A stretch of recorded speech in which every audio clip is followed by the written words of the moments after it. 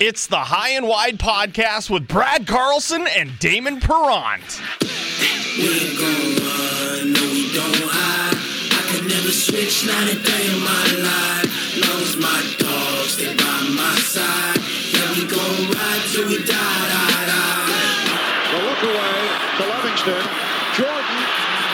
Oh, a spectacular move by Michael Jordan. Lemieux ahead to Gretzky.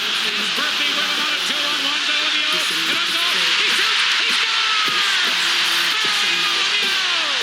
With 1:26 remaining. Triple H, Big Show, The Rock says tonight, the only two things that you two candy asses should concern yourself with is this. Is your roll, know it. Your mouth, shut it. And if you do that, then The Rock, the great one, guarantees you will smell what The Rock is cooking.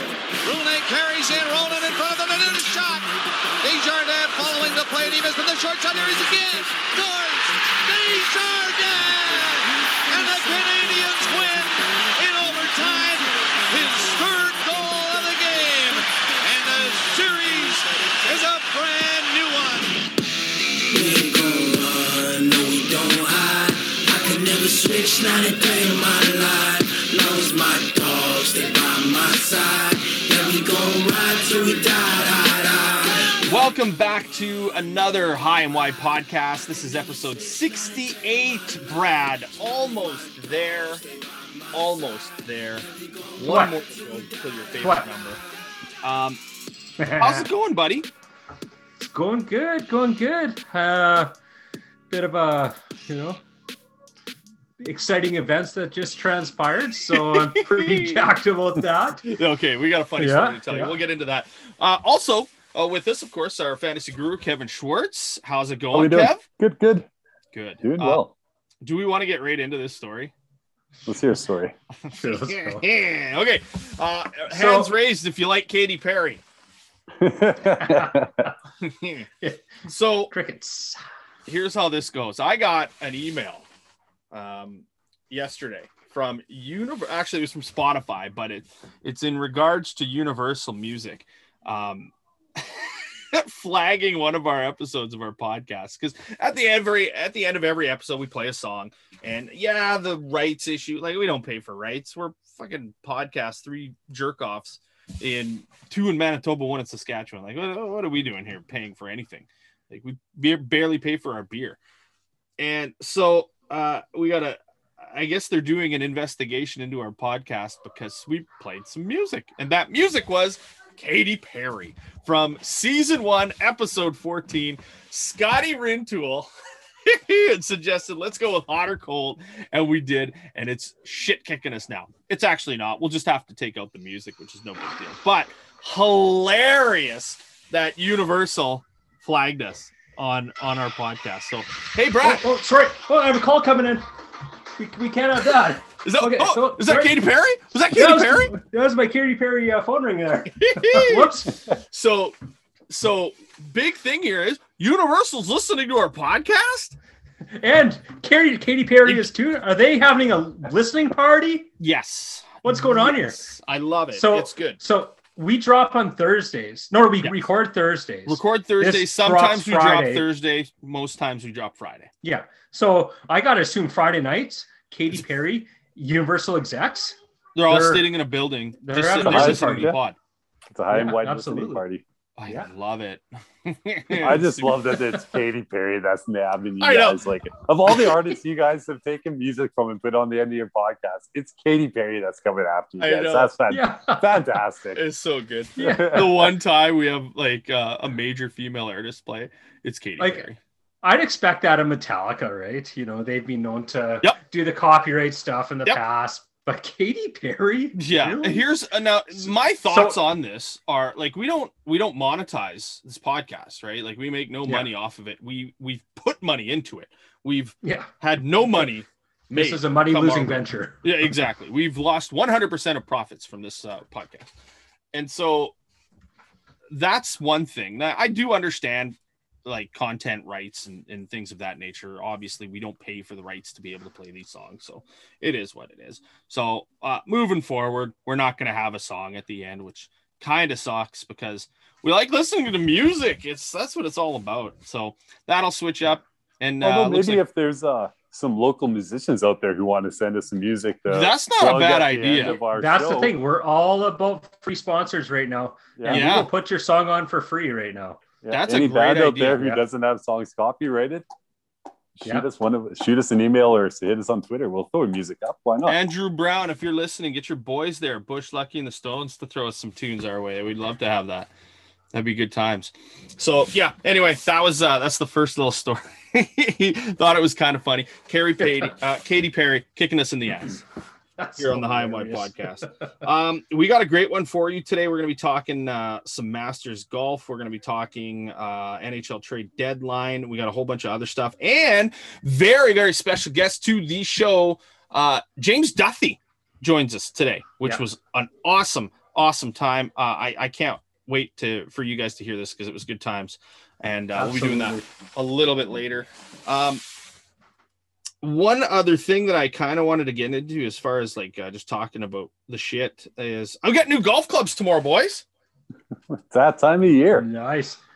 I'm so stoked for this. What's the weather like there? What's like the snow on the ground? Yes, it's snow on the ground. It is hot garbage, but it is warming up. Yeah. Snow is melting. Tomorrow, by Saturday, it should be gone. The local course here in Morden was scheduled to open today, actually. And that's shocking. That's about 2 or 3 weeks earlier than normal. So, I know a couple guys at work were getting the clubs ready for the weekend, but I think they're going to have to wait for a few more days for that snow to disappear now. But get rid of the snow and dry up just a little bit. We are close to that lovely time of year. I'm stoked to get on the course again.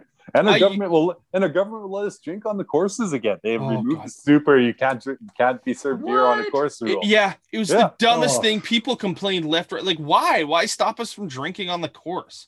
How does that add to COVID at all? Like, we're already sort of social distancing on the golf course. I know, like last year when I went, and normally every year I'll play like a round or two normally because work kind of thing. We'll get out for some tournaments and stuff like that. But last year, our boy Sean, he was like, "Hey, you want to go golfing?" And I'm like, "Yeah, I got free passes. Why don't we come out here and we'll go golfing?" We golfed every weekend from like the end of September to the end of the season, which was beginning of November. So we got in some heavy golf there. Go ahead, yeah. No, so Kev, what was the thoughts with not having beers on the course? Is it like if we go golfing, are we going to share the same beer? I think I think the argument was the girl on the golf cart, selling the beer, passing it, handing it over. It's just another contact point, I guess, amongst two people. But there's just been rules placed upon rules, and at this point, just some rules just don't make any sense anymore. Yeah, that being one of them. Yeah, it's almost like they need to wipe the slate clean and just start over with how we're approaching some of these things. So, but and I that's don't a think whole nother argument. Yeah, it is. And I don't think any of us are in disagreement about having rules in place for COVID. I think we're all in agreement on that. But this is it was stupid because it's a dumb rule and all he's doing is hurting the golf courses. Yes. I'm going to drink it on my golf course, whether you are willing to sell it to me or I am sneaking it in my bag. Yeah. So all you're doing is costing these golf courses, which are in desperate need of funds right now. Yeah. You're just costing them money. So I'm glad the government got that one straight. So you could have gone into the clubhouse though. You could have bought it at the clubhouse, but no getting hit up on the 4th or 13th hole with with the beer carts. So that's just poppycock. That's garbage. You got to be able to have your sandwich and a beer at some points on the course. So speaking of golf here, bit of a humble brag here, I guess. Yes. And this is going to tie into my free ad for the week. Are you going to play this audio or what? No, I won't play the audio. Just tell the story. Okay. So competing podcast of ours, Monday Nooner Podcast, great podcast, by the way, running a promotion, giving away a 2-night stay at Elkridge and 4 rounds of golf. And yet over the course of 4 episodes, they gave away their ultimate foursome. So they drop one name each week, and Right. After the first name drop of the Ultimate Foursome went by, you could tell it was clearly just all for fun and games. Like week one was Win Pants guy. Then you had Ball Hunter guy, and then Mr. Mood Swing guy, and finally Dart guy. Dart guy? Yeah, Dart guy smoking darts on the course. Okay, so anyways, which guy are you on the course, Matt?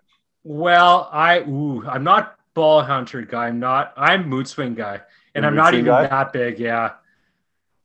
I would agree. But I'll be Ball Hunter guy. Some of the guys I play golf with aren't the greatest, so.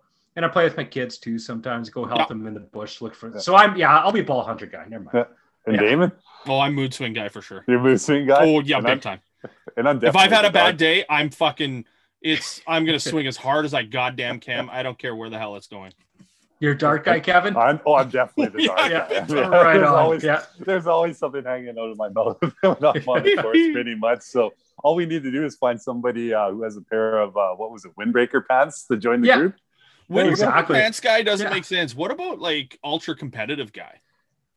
I'm sure that could have been. I'm sure they've talked about that as well. Right? Big time. Yeah.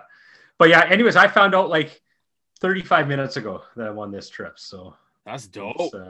So Elkridge is a fantastic four-season resort in absolutely up kind of northern-ish Saskatchewan, northern for where most of the population lives, but it's still very much central Saskatchewan. But it would be quite equivalent to Clear Lake for the Manitoba listeners. Ooh, and Clear Lake is a beautiful great country. Yeah, beautiful place. So yeah, that's my 2 free ads, Monday Nooner podcast. Big thank you, and Elkridge Resort. Nice. Yeah. I'm gonna crack a beer to that. Is that your sponsor for the week? It's part one of my sponsors, Lake of the Woods Brewing Company. I'm ripping the Nautical Disaster beer. Yeah, that's right. Like it. Tragically hip themed beer. Unfortunately, we're not going to be playing a Tragically Hip song at the end of this pod, but thanks, Katy Perry, for that, by the way. Ooh, that is nice. That is nice. Dry hopped. So let's continue with the golf theme. Obviously, the Masters were this past weekend. History was made. The first Japanese champion at the Masters, Hideki Matsuyama. Congratulations. There was some competition there towards the end, and then I can't remember who it was, completely fell apart.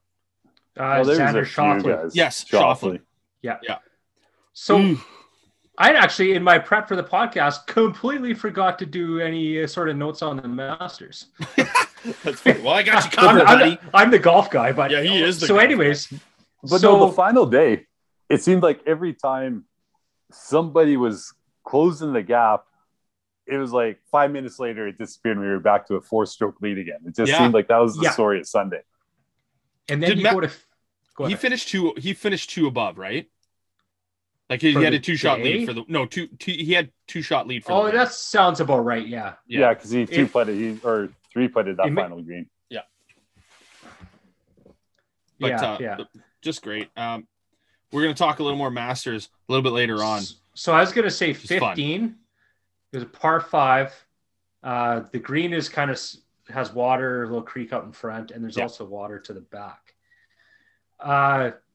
Matsuyama has a 4-shot lead at that point with 4 holes to go. Pipes his drive, has the approach shot. I think he was 235 out, maybe a 4 iron into the green or something like that. I just thought that was, and I think you might have disagreed with me a bit, Kev, but I thought that was a very risky play, or maybe it was Mikey, one of the two. Very risky play for the size of his lead and the danger to the front and the danger to the back. Yeah, you got to play safe on that. He was aggressive. Yeah, I was thinking lay up and play for like a realistic birdie. That's my thoughts. Yeah. See, I was the one who disagreed, and I think I think all that happened there, I think he had that shot in his bag. Like, I don't think he was thinking safe versus, what's scary. Confident that he could make it. Yeah, I think he's very confident he could hit that green. But I think what happened is adrenaline just got the best of him in the situation, and he hit that 5-iron, and he probably, probably should have maybe had the 6 in his hand with the way the adrenaline was maybe pumping a bit there.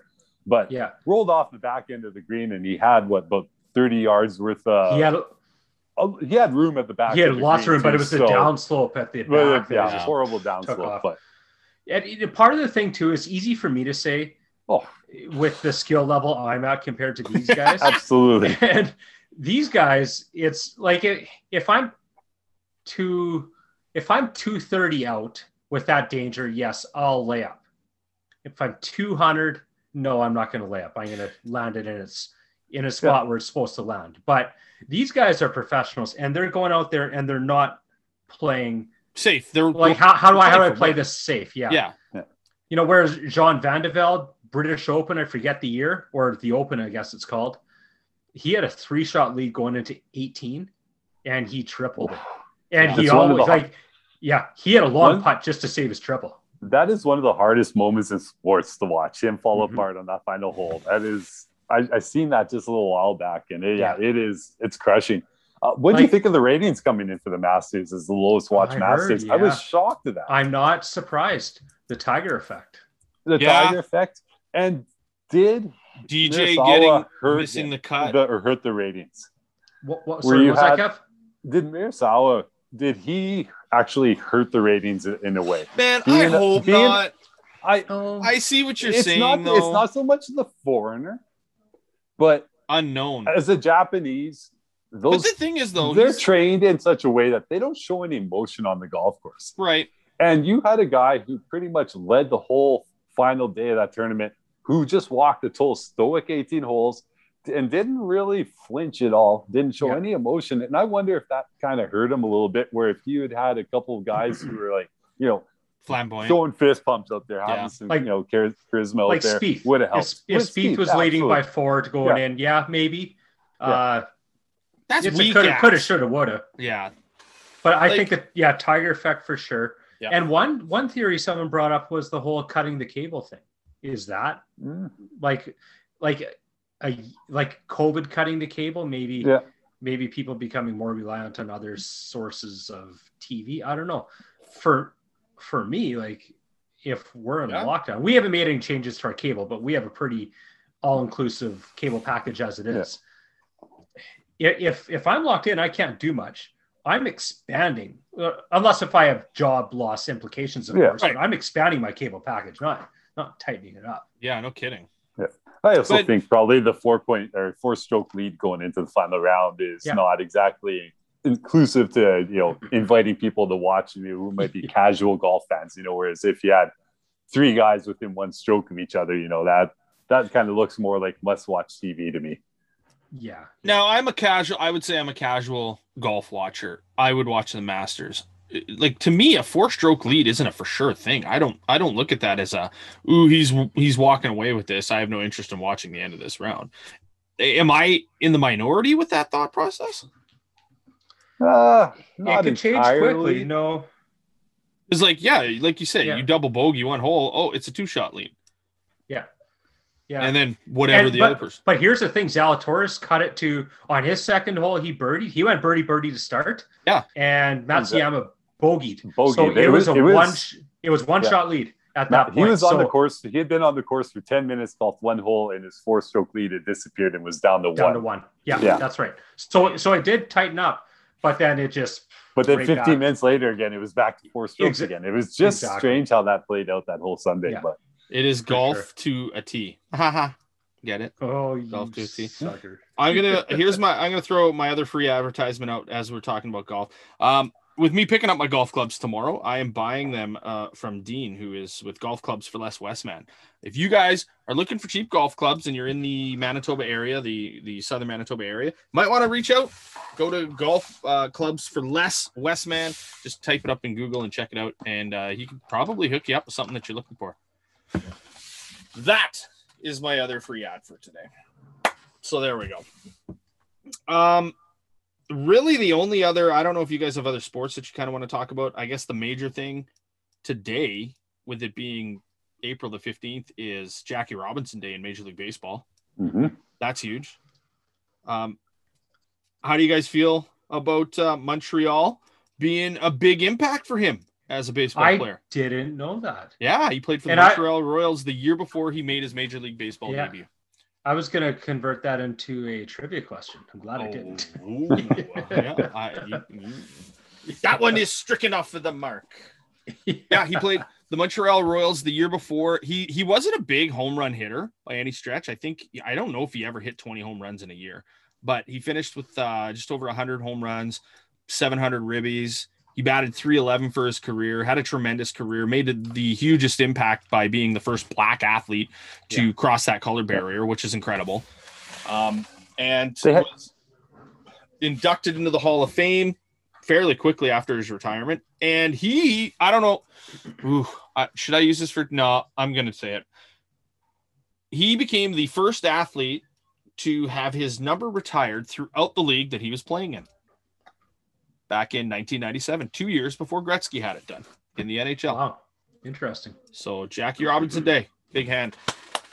That's good. I like it. The only reason I knew that was those old Canadian Heritage commercials that run all the time. There's that one on him being an Expo. So yeah, he wasn't an Expo. He was a Royal or more Royal. Yeah, Montreal Royal, the precursor to the Expos. Because when the Expos did come in, they were very close to being named the Royals, but fans wanted to go with something, or not the fans. I think the ownership Brompton wanted to go with something a little different. They were doing the Montreal Expo that year. They just got off it, or we're part of it. Yeah. Yes, and they were like, "Well, why not this?" And all I can say, I've when the Expos left Major League Baseball, I was a huge Expos fan.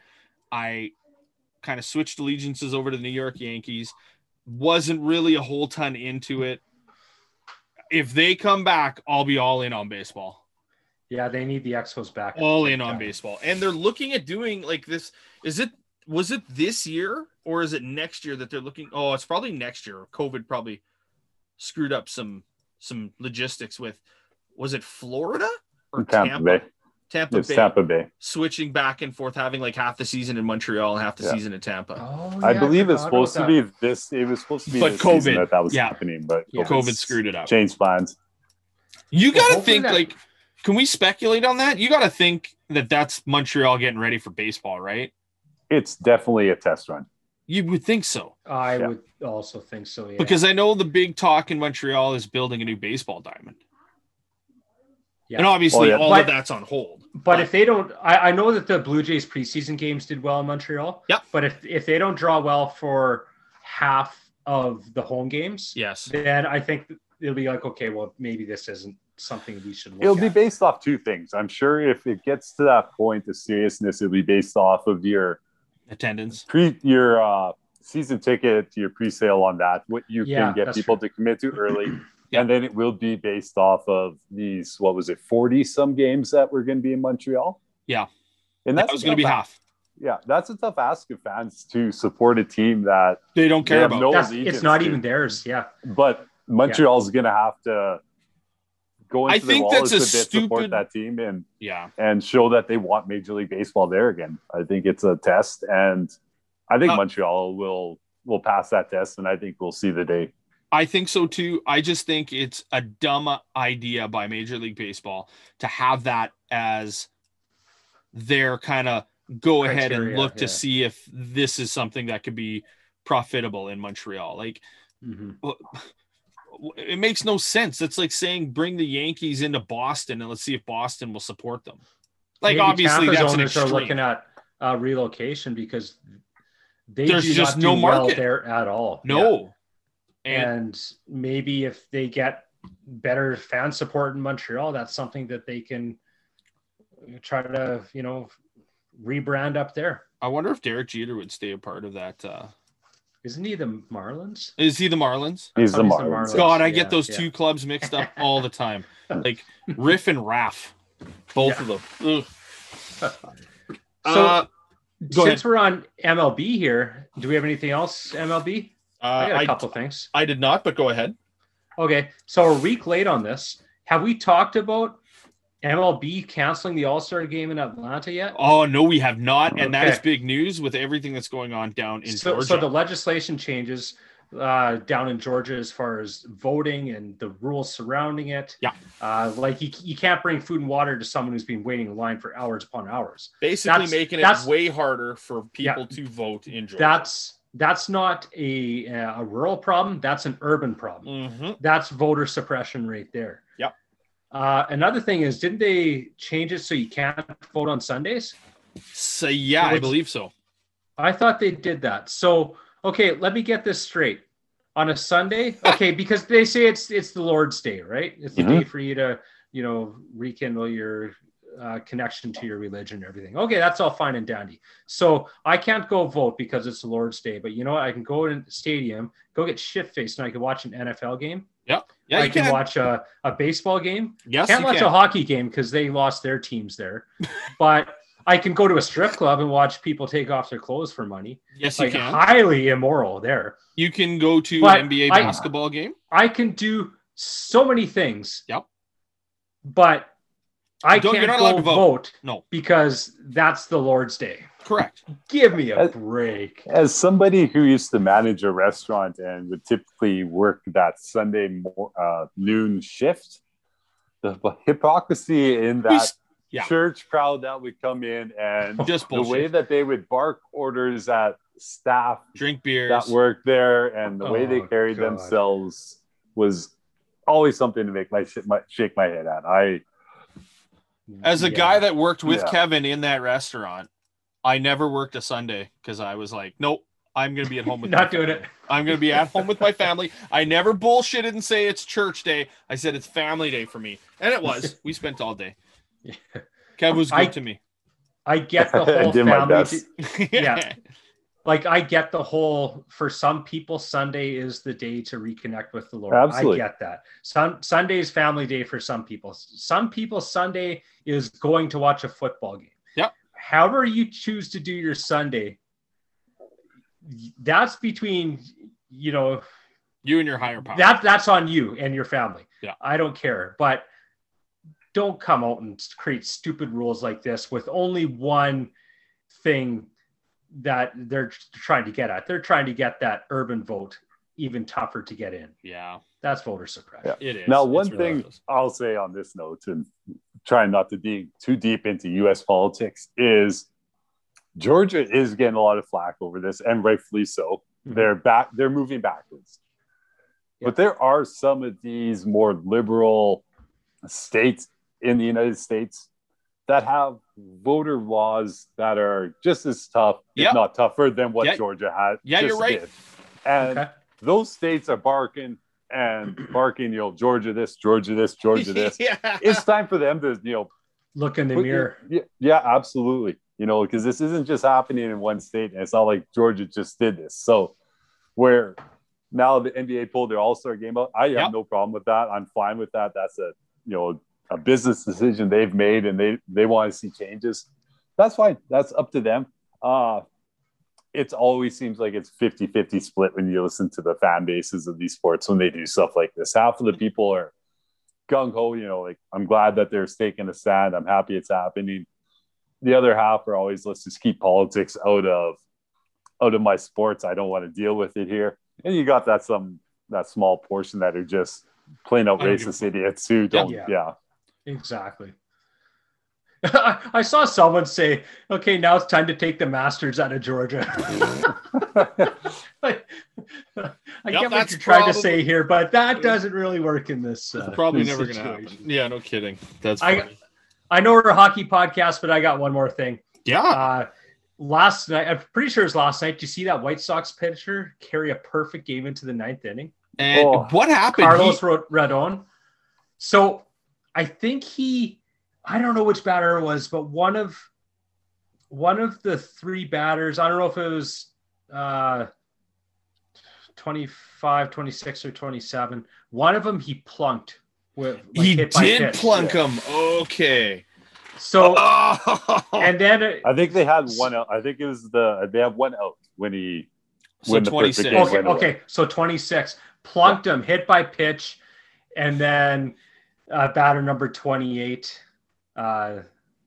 They retired 27, batter 28 they got. Yeah.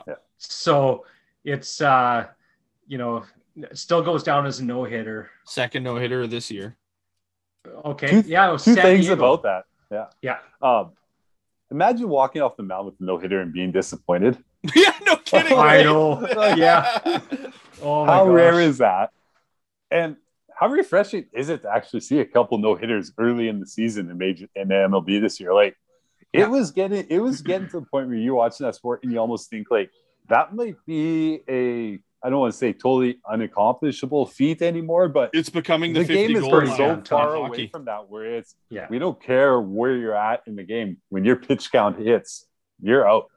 So and the no-hitters but is this more of a COVID thing, making sure that guys are fresh to go because games are Major League Baseball is packed in anyway, it's every other day, but they want to keep players as fresh as possible? It could be. Yeah. Because that's what I'm thinking. But I know the way that they look after pitchers' arms nowadays. Yeah, like that's true. Oh yeah, they're very, very cautious. Yeah. So and the whole just 9 innings, 100 pitches, 120 pitches, that scenario is so rare nowadays. So yeah, I think I love seeing the fact that a couple of managers are letting some guys go out there and get a little glory. Like that's absolutely those are the type of moments that make baseball fans. Is things like the no hitters, those moments, but he pitched 6 great innings and then they pulled him, right? Yeah.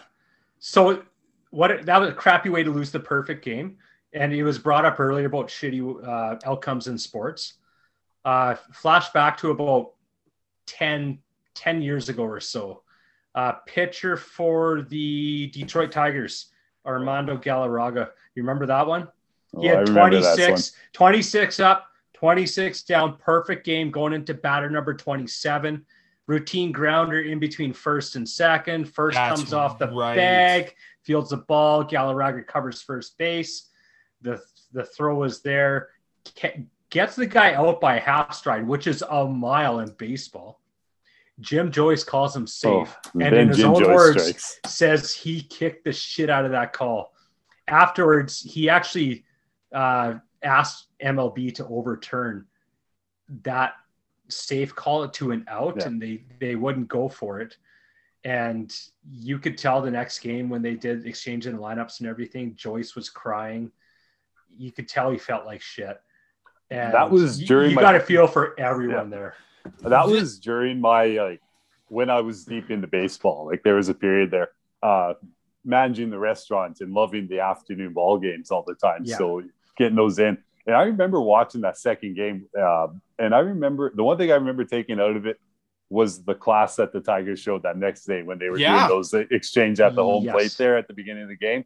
That was because they had every right to still have a chip on their shoulder. I can't remember which player, but one player actually embraced Joyce at the plate because he was in tears, having that hard time of it. For sure. It's easy for the Tigers to do that though when the umpire shows that emotion and right away says, I made a mistake. I screwed up. This wasn't the right call. Like if he had just gone with I stand by my call. Yeah. If I had just been, or if he'd just been like, I stand by my call, there's nothing you can do about it. Then the team isn't going to be as gracious to him as they were. So good on him for showing that. And again, this was 10 years ago, but still, like it's important for, and maybe baseball, maybe basketball, football, the NHL, they all need to take a look at that with their officiating and understand that, hey, you know what, you guys do make mistakes. It's okay to call yourself out on them. Yeah. Because there's not enough of that in sports today. Awful. And this also goes to the whole argument of instant how much replay should be in a game versus not. And as much as I like everything being right, I love the human element, the human error that can happen. And would anyone really remember this game if it wasn't for that call? It creates moments, right? So if he gets the perfect game, they will remember that. So I think in replay, especially in that, I don't disagree with you in the human element of officiating, but with that, it's at the end of the game. It's a perfect game, that's the end of the game. Take your 5 minutes to make sure that that's a correct call, because it's not like you're going that much longer afterwards, right? If Again, that's we've a talked call about in the this. middle of the game, that's totally different. We've talked about this before. I think instant replay should be at real speed. Yes. Just to like the whole.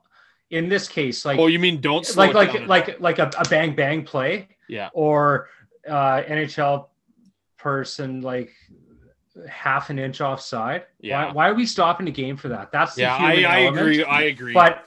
But when we have like a clearly blown call where you go back and look at it again at real speed, where your review takes 1 minute to do, we're not impacting the game. It's no different than a TV timeout. It's less impactful. Correct me if I'm wrong. With the NHL and offsides, they only review it on goals, right? Or if a coach calls a challenge. If the coach calls a challenge. Yeah. So the coach isn't calling a challenge if there's no goal. No, would be pointless. So yeah. So it's only if there's a goal, and the coach is penalized if they're wrong. Yes. And they have these tablets and everything, and they're looking like frame by frame. Was that guy's offside by an inch? Yeah. And I'm just saying that they should give the referees a second look at it at real speed. Just to make that call. If it's that close, you know what? It's tough shit. That's the human element of the game. Move on. Yeah. I don't disagree with that. If it's a grossly blown call, yeah, we don't need grossly blown calls deciding outcomes of the game that way. I know it's a lot of isolated incidents. But. It is, and you're right. And I have a hard time with the whole complaining about how long baseball games are, or football or basketball. Like, to me, I'm that type of guy that can watch a 4-hour movie and not blink an eye, and I'm good to go. So to be at a baseball game or a sporting event for a long time, I mean, I paid the money to be there. Yeah. I have no problem being there. That does make you a bit of an anomaly, though. I think so, and I don't disagree. 4 hours, like, yep. That is probably the number one drawback to Major League Baseball is the length of the game. Oh, especially if that game starts at 7 o'clock and you've got work the next morning, you're only getting home at midnight. Yeah, that sucks. Yeah, there's great I don't teams. Disagree with that. Like, there's great teams that you can watch, like the Blue Jays, for example. They play a fairly fast-paced ball. Like, their games are typically in and out 3 hours and you're done.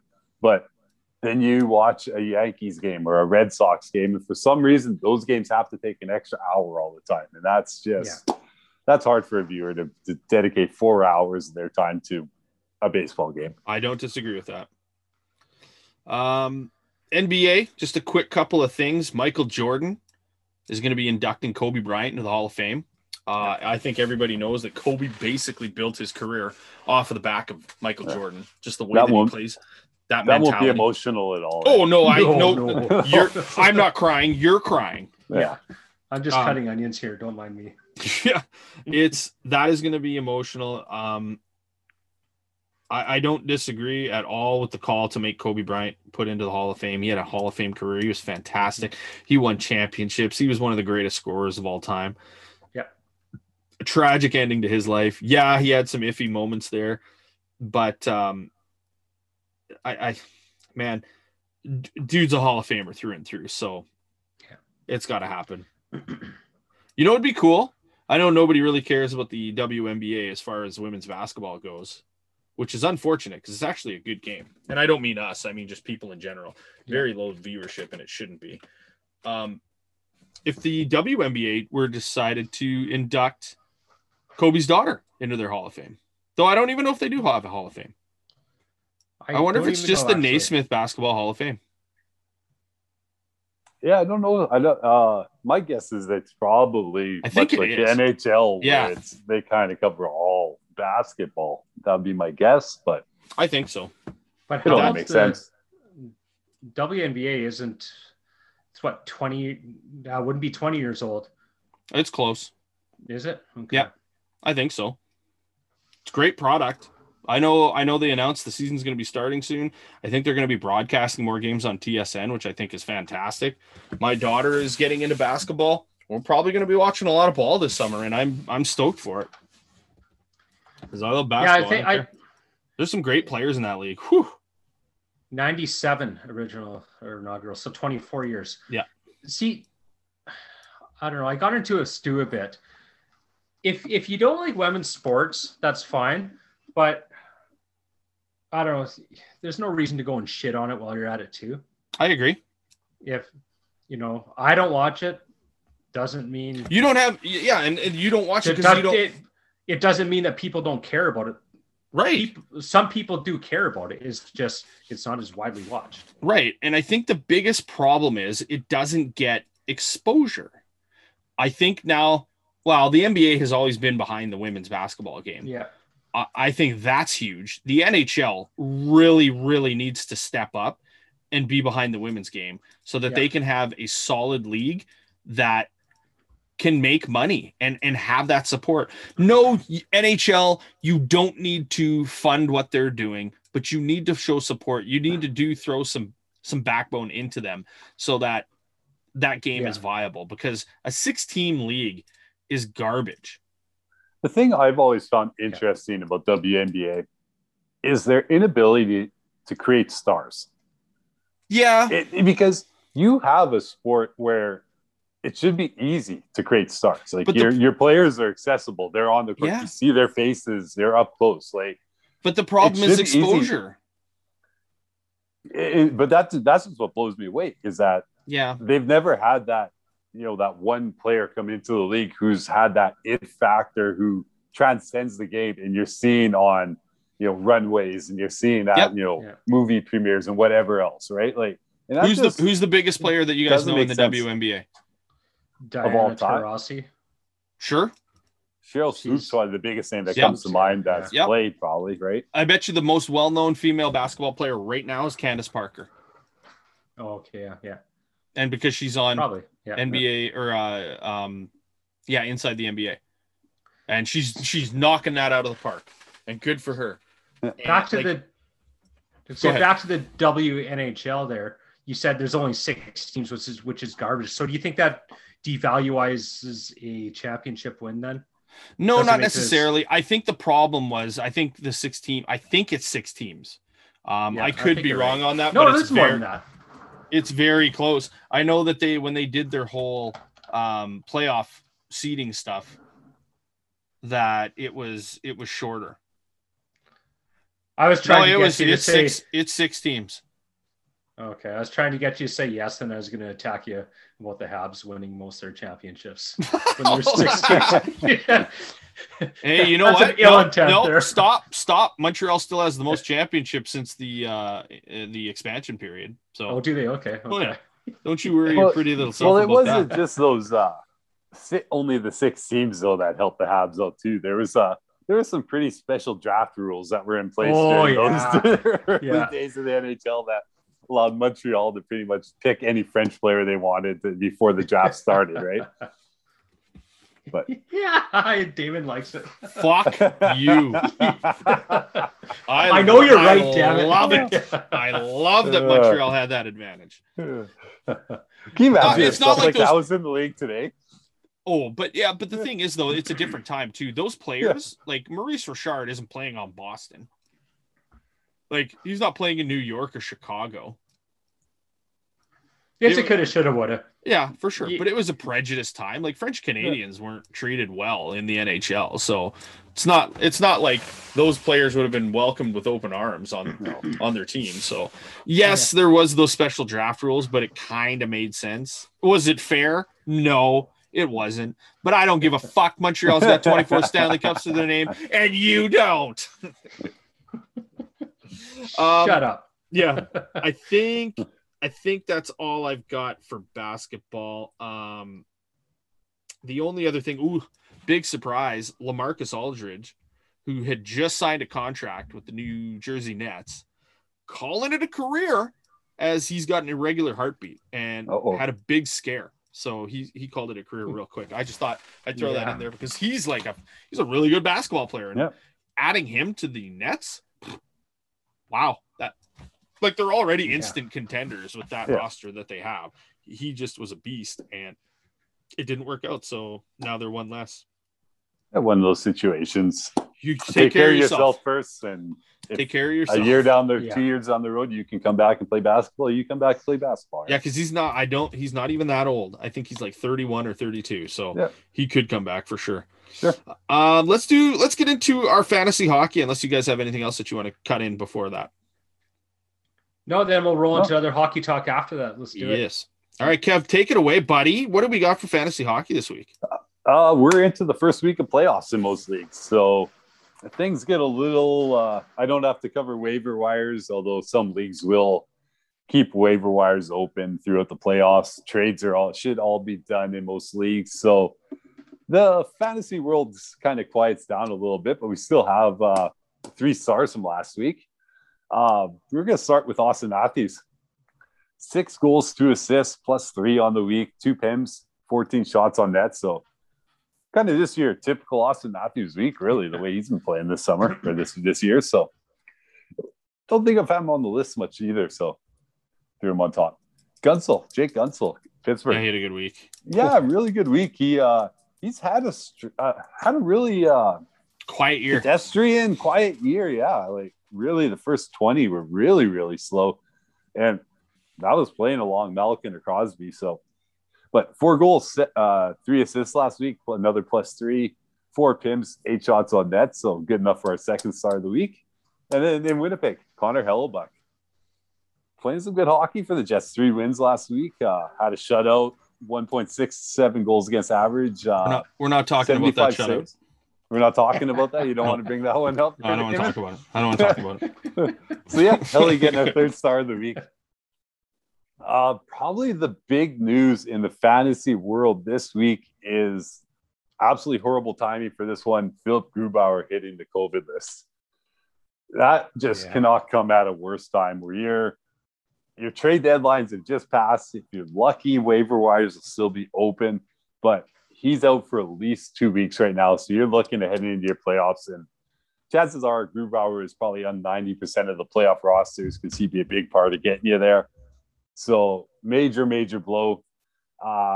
Did you say waiver wires are frozen? Waiver wire? It depends on your league. So can you go get, because Dubnyk got traded. So yeah, he would be my recommendation. If there is, if your waiver wire is open, you just go and you pick him up and just ride him like you would Grubauer, because he's going to get over this next 2 weeks. He is going to get probably 5 of the next 6 starts for that team. So other injury news out there, a couple big ones. Steven Stamkos, he's got the undisclosed injury. They got him day to day, but he won't be playing Saturday. And it sounded like it'll be a little more than that yet. So might be a risky start for playoff teams if you have them next week. Blake Wheeler, there's a real that's another one that hurts a lot of owners with the timing of it. Kind of just comes right after the deadline. Upper body caused by a Kachuk. And he's out indefinitely. They haven't really gave any timeline on him whatsoever. So I'm kind of thinking this is going to be one of the ones where Winnipeg's probably going to try to have him back for the playoffs. Is kind of what they're hoping for. So you might not have much fantasy value whatsoever left for him. Which is crazy because he's much needed in Winnipeg, even though he's been putting up the numbers. But I know a lot of Jets fans are kind of like, is he slowing down? Very much in the way Montreal fans are talking about Shea Weber and the way that he's played. The thing that is a fan of the Jets, what doesn't bother me about this is it gives Paul Maurice a chance to experiment with some different combinations and try some different things out. And he tends to be a little more shy when it comes to, throwing the lines into a blender. So I think this is a good opportunity to, see what a Poolman can do in a real top 6 role or Koff can do for a while, right? A few other ones out there. Verhaeghe in Florida. He was playing really good. He picked up the weight when Barkov was gone there, but he is they got him week to week with an upper body injury, so won't have him next week if you have him in your lineup.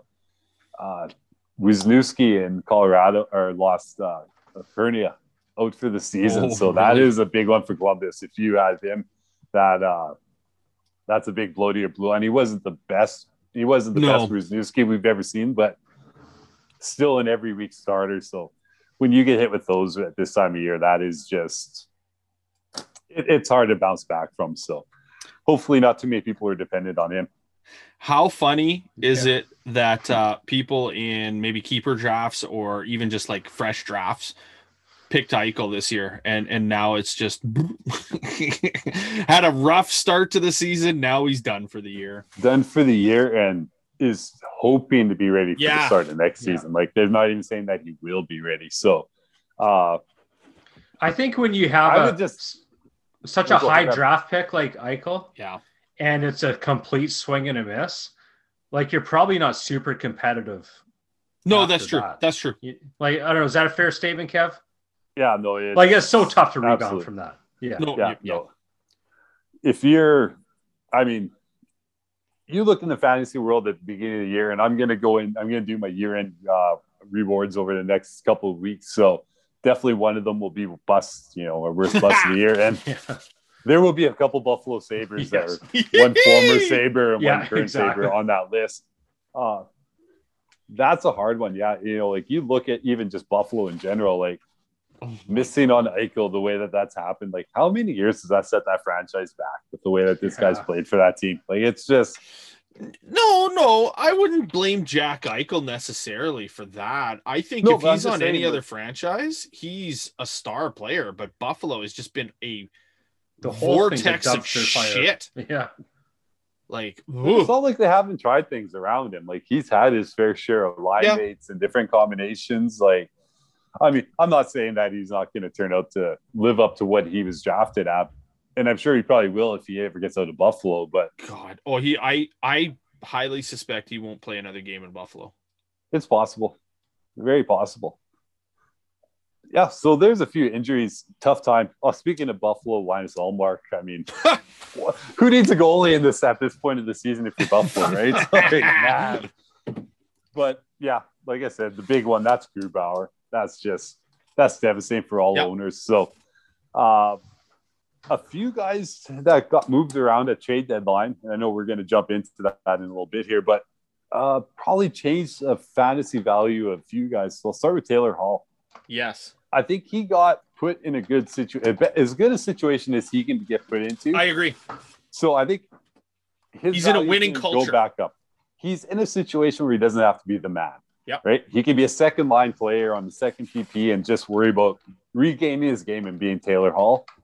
So I think you'll see some improved fantasy statistics out of him. The next guy that probably has some upside on the trade was Anthony Mantha going to Washington. 100%. He's going to get a chance to be playing probably with Wilson and Backstrom. It sounds like that's going to be the line combinations there. So just if his talent doesn't change, just on the talent that he's playing around raises his fantasy value that much. So Anthony Mantha probably goes from a guy that was probably sitting on your bench as a depth guy to a guy that you can probably look at starting depending on matchups week to week. So going the other way a little bit, Jacob Vrana goes to Detroit, and that does the exact opposite for him, where he was already having a tough season, but now going into Detroit, that's a pretty bare bones organization up front right now. They have some good stuff coming down the pipe. Yeah, and that was a good trade though for both teams. Like Detroit picks up a first in that trade, and it's a Washington first. I get that. Yes, like that's something that they can use to purchase other pieces. Yeah, we can jump deeper into that when we talk trade. We'll jump a little deeper into that because I think we're a little different. In Toronto, David Rittich. I don't hate to say this, but Campbell's not going to be a guy that's going to win 10 out of every 10 games for the rest of the season. I'm sorry. That's just not going to happen. Now, Rittich's come in. He's got some proven background to him. He's had some good runs in the past. So if you're desperate for goalie help and the waiver wire is out, his value did go up a bit by getting traded to Toronto there. I seen Campbell had a rough night tonight, and Rittich was already in after early in the first period today. So is that three straight losses for Campbell? 2. Did he not? Oh, that's right. How's Rittich against Calgary? That's right. Yeah. You're right. Another goalie got traded, and this guy's value's gone. Actually, his value might be higher than anybody that's got traded. That's Devin Dubnyk.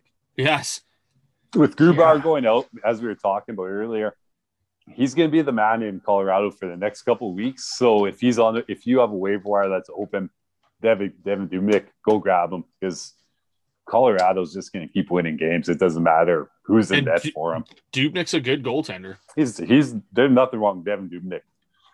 One other guy, Jeff Carter going to Pittsburgh. Yeah, it's a big trade. You don't like it? I just don't want people to go out and throw him on their bench thinking that they're going to get something out of Jeff Carter. Yeah. I think this is the type of deal that's better for Pittsburgh themselves than it will be in the fantasy world. Okay. I can see Jeff Carter being a guy who, if Pittsburgh goes on a playoff run, also Jeff Carter has 10 goals in the playoffs and is one of the main reasons the Penguins, get to a point that they get. But fantasy, I don't think you're going to get much value out of him. Too big of a risk based off of what his past few years are to add him to your bench at this point of the year. So yeah, it's not like Jeff Carter wasn't playing with talent in LA. Yeah, exactly. So we'll jump into DraftKings a little bit. Great Gumby taking money from us again. Oh, hey, you know what? Mike McCulloch, let's throw this out there right now. He pulled off the upset of the weekend because Gumby was about to go back-to-back in our Masters DraftKings and hockey. Yeah. That would have been devastating. Big time. Yeah, Thank you, Mike. Yeah. I had Gumby sitting in the living room here with me watching WrestleMania while that was all going down. That was he's sitting there going, so he saw us trash talking him then. Yeah, he did. Front row seat. I think it's going to get to the point where we're going to have to I'm either going to have to go do a little interview with Gumby so we can have him fire back at the boys a little bit or something. For sure. Happen. Yeah, a lot pointed his way last week. But this week, it's kind of interesting. We're going to do our pool like usual. There's 6 to 8 games this week. I had no idea how many. There's a 5:00 game, Predators versus Canes. My guess is that's probably going to get lumped in with the afternoon games. So that'll take us down 1 already. And then your early game for Hockey Night Canada is Leafs versus Canucks. Preds Canes is in. That game's canceled. Preds Canes is canceled? No. Leafs and Canucks. Canucks games are postponed indefinitely. Did they do that? I just seen that tomorrow's list. Okay. Yeah. So that's all. So now we're in another interesting situation with Hockey Night Canada. They have no early game. 2 weeks ago they had no late game.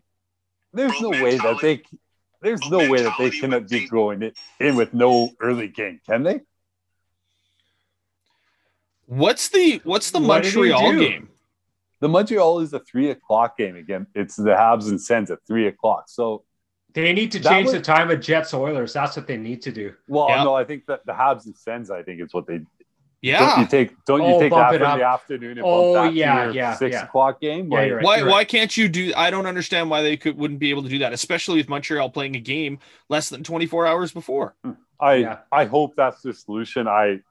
But 2 weeks ago, I was on here saying there's no way that they're not going to pick up the feed to some other game with a late game, and they didn't. And they did. So based on that, we could have 6 games. We could have 8 games to pick from. So, but there are some good ones out there, and there's a lot of those big mismatches that are happening this weekend. So there's been a lot of big scores in DraftKings all week. Actually, it's been just one of those weeks. I'm going to throw 3 names at you, boys. Just now the fantasy's kind of dwindling down. I don't have as much to talk about in the week-to-week world. Give you 3 guys that I'm just almost religiously starting right now. Starting with probably my favorite value pick in all fantasy right now, Adam Ernie in Detroit. It's a guy who half hockey fans probably never even heard the name. Former Quebec Rempart. Yeah. The guy runs at 3,000 points or dollars right now. 5 goals, 2 assists in his past 7 games. He's averaging 13 points per game in DraftKings. So at 3,000, anywhere from 2,700 to 3,000. Brad's writing this down. Is he's running for? Oh, yeah. Take these notes. He is starting for me every time that Detroit plays a game. He's getting tons of ice time there. Well, and the scenario, too, is people don't want to start someone from Detroit, right? Yeah. So his value isn't going up because he's not getting the ownership. And that's a big part of how they dictate how much players go for is based on how heavily rostered they are, right? So Adam Ernie, when Detroit's playing, he's a high recommendation for me. I'm getting trash talked on my phone right now, so I'm guessing that maybe this next guy I'm talking about might be getting lit up right now. But Tristan Jarry. He's running at 7,900 right now. He's got 5 wins in his last 6 starts. And he's averaging about 22 points per game in DraftKings. So he's been a guy when Pittsburgh's playing and starting. I've been starting him every week. He lost 2-1 to Philly in a shootout. So he had a good not game. So bad. Not so bad. Yeah, they're the early game today or Saturday. Yeah. And then one other guy I'm going to throw out there, and this guy's just on an unbelievable point. It's not quite as streaky. He has a couple holes in there, but Adam Fox. Yeah. If you need somebody that's just going to give you points on your blue line right now, he's not cheap, but no good defensemen are. He runs at about 65 to 7,000, depending on who they're playing on any given night. But he's got 23 points in the last 28 days. So just short of a month, 23 points. In DraftKings, that breaks down to 13.92 points per game. So if you know you need some points on your blue line, Adam Fox is as sure a bet as there is in DraftKings right now. Wow. Yeah. There we go. Anything else for us for fantasy hockey? No, that is our fantasy world. As always, hit me up, Big Kev, HW Fantasy. If you want to join the league, I'll have it probably out early or mid Friday afternoon, probably have the league going, and happy to add a few more people into the mix. Absolutely. It only brings up the money pot. Absolutely. And we need it because for stupid Gumby. Fucking Gumby's just taking all the money. Leave some for us, Gumby. Jesus. So then let's get right into our hockey talk. NHL trade deadline has come and gone. I don't know if you've got notes down on winners and losers of the deadline. I have some of the winners. I think Boston made a big impact picking up Taylor Hall. I like lots of people can sit there and make fun of Hall being like this cancer in the locker room and every team he goes to is just shit. I don't buy it. So far, it's absolutely true. That has been the optics of everything, but he's going to now a winning cultured team. And as a Montreal Canadian fan, I can't say this enough.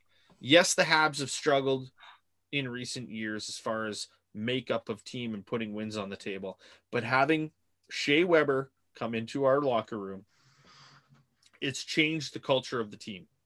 The team seems so much more put together. And I say this in reference to Boston because that is what Taylor Hall is now going into.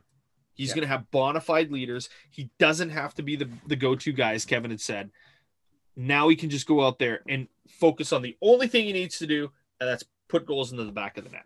I think this was a great trade for Boston. I think there's only a few teams that could have traded for Taylor Hall and it work out as a trade that I like the look of. Yeah. Right. Like when we talked trade deadline last week, I mentioned I thought Winnipeg was going to nail him. Yeah. And that scared me because then Winnipeg, I think, is looking at him as more of a 1A kind of guy, replacing Blake Wheeler, right? Yeah. Going to Boston, like I said, he could be buried. I think a team like Tampa could have taken him. But it had to be a deep team where he can be 4 or 5 on the pecking order, not 1, 2. Yes, so I agree. Boston with steady leadership too.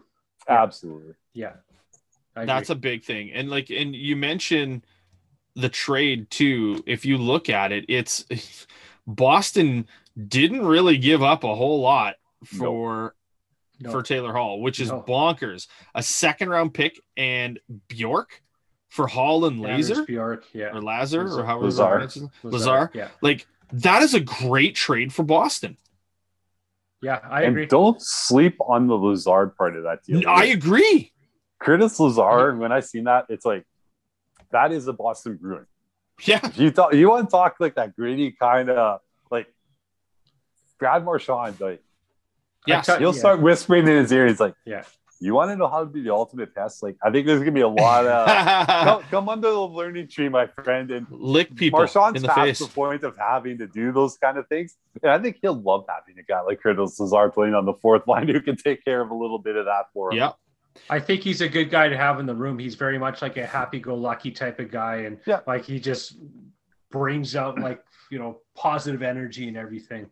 He played on the Flames and didn't work out on the Flames, but tell you what, a guy like that is good to have in the dressing room. Sure, absolutely. He is.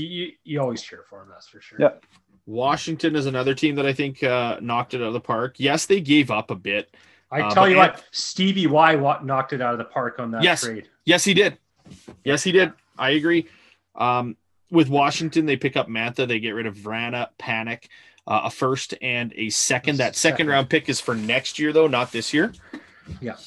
That Anthony Mantha is a fantastic player. Yeah, he's a good player for sure. And now he's going again. He's coming out of a losing culture and he's going to a winning one, a former Stanley Cup winning team. Now they can focus on what they are doing. And I think it's a beautiful pickup. It takes some of that spotlight now off of Ovechkin, who, he's still putting up goals like crazy, but he's still the go-to guy. But man, that team is full of talent. Whew. Yeah. Whew. Toronto. I've seen the debate or listened to it a lot today. How much difference is there really between a Vrana and a Mantha? And I heard some good arguments either way, but the one thing I'm going to say about that trade is I don't think that first round pick had to be included in that. I think that first rounder was absolutely unnecessary. My guess is some other team got involved and forced that hand to be played where they had to throw that first up the ante a little bit. But here's the thing. It just seems like a little bit much to me. I heard that. Don't sleep on him. He's going to work out just well in Detroit. Yeah, I don't disagree with that either. Yeah. I think that first, and here's the thing. This year is an anomaly because of all things COVID, right? Like the draft is going to be totally different than we've ever seen. There's no Mem Cup now. That is something that we should mention. That's been canceled for this year for the second year in a row. These young players aren't going to have that opportunity to showcase themselves the way that they have been in traditional years. So these first round picks, especially the later round ones, don't really mean that much. Not as much as they have in years prior. In the aspect as they're more of a lottery than ever before. Yes, I agree. I still think that you're going to see the talent coming out of the drafts like you always do. You're still going to see the same number. I don't know what the percentage of every player, that comes out of the draft, what percentage make the NHL. I don't think that number is going to change much. No, but this year was a draft year, down year anyway. It was already. Before COVID was even in the equation, this was COVID just brings it that much down. Yeah. So here's the thing though. Mantha has term. And he has a year left. Yeah. No, he's got so it's this year, next 22-23 and 23-24. That's a huge. Well, that's right, because they just signed him in March. That's right. Yeah, so he has lots of term left. So I guess maybe from that perspective, not such a terrible deal after all for Washington. I think it's still a good deal for Washington. Mantha's a great player, man. Yeah. Well, and the other thing, and he's young. What's the contract out there? Because 5.7. See, you know what that buys Washington? That's cost certainty right there. Oh, big time. Yeah. They know now for the next 5 years they got a solid player locked in at that.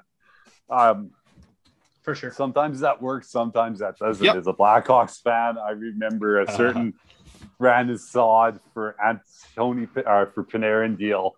And the whole selling point to the Blackhawks fan base was this was cost certainty that was coming back to Chicago's way. And let me tell you this, as a Blackhawks fan, I'm not a big fan of the whole cost certainty game that they played there. So, Toronto is another team that knocked it out of the park. And I have to say this right off the hop. Yeah. How are they making this work under the cap? Anderson. That's how. I guess. But the players that they brought in, Anderson doesn't make $30 million a year. You've got Dave Riddick coming in. You've got Nick Foligno coming in. That was all salary rate retained. Calgary took half a rate. I know. Foligno, they're coming in at 25% because they brought on another team. Yes. Yeah. Columbus is keeping 50. I can't remember who the other team was that was taking 25. I think you're right. I think it is San Jose. Yeah, okay. San Jose. I think it was San Jose. I know they're involved in another trade that way too. So. They've got Hutton. They picked up Hutton. Like, they are loading up for that playoff run. They're going to be a hard team to beat. Oh, yeah. I hate saying I'm going to go back to what I was talking about when I brought up Riddick. If you're a Leafs fan right now, are you not a little bit worried about what you're seeing in between the pipes? Yes. Oh, big time. And if you're not, you're disillusioned. With what they did at the deadline, that tells me that Anderson's not back this year. I don't think comes like, yes, they could bring him back after the playoffs when the salary cap doesn't mean anything. But I listened to Dubas do an interview where he talked about it, and he didn't sound convinced.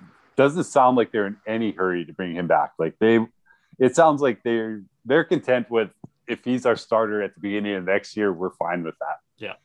And like I said before, Campbell's not going to win 10 out of every 10 games.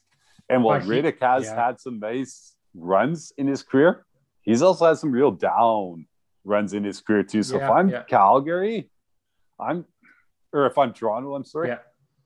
I love all these additions you make. I love the Foligno deal. I love everything about this makeup of this team right now, but is goaltending going to be the Achilles heel of this team? Yeah, but you know what? Their defense is still suspect. Yeah, last 3 games for Campbell, he's not looked good. Nope. No, he hasn't. And their defense... He was 3 goals on 4 shots tonight. Ooh. Yeah. Ooh. Beautiful. That's nice. Wow. Like I said, their defense is not great at all. I would say not good. They're way more offensive than they are defensive. There's no grit to their back six. That's going to be punishing when it comes playoff time. So, if you watch the Habs game on Monday, Montreal outskated, worked hard. Their defense just bullied that top 6. Like, Romanov was pushing Marner and was pushing Matthews around like it's nobody's business. That, when it's playoff time, that's going to be telling. And yeah, it could be a Montreal-Toronto matchup, which would be the first time in, I think, since 1979, I want to say. And Toronto is a fantastic offensive team, but their power play is absolute dog shit right now. And there's a little bit of me as an outside guy. I don't think Jack Campbell is the answer there. I think he's Dave Riddick, a serviceable backup, like a pretty good backup. But as a starter, it's going to be interesting to see. Time will tell. Yep. Yeah. And then, those are my winners out of that. I do think Detroit did a lot of good work. Chicago picked up some nice pieces. Chicago did a lot of good work. Yeah. 5 separate deals. I love the Gaudette deal. Yeah, I think it was a good deal too. We knew in Chicago what we had in Highmore. He's a 4th line player. He had a good playoff run last year for the team when they made waves there last year in the bubble. But that's all he is. He's just a 4th line player. And they got a player who is going to be when he's cleared, he's going to play with Patrick Kane on the top line. Yeah.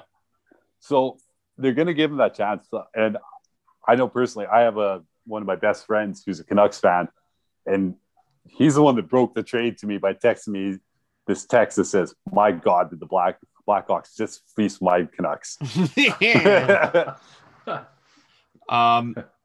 I thought, when it comes to the Jets, they didn't really do anything.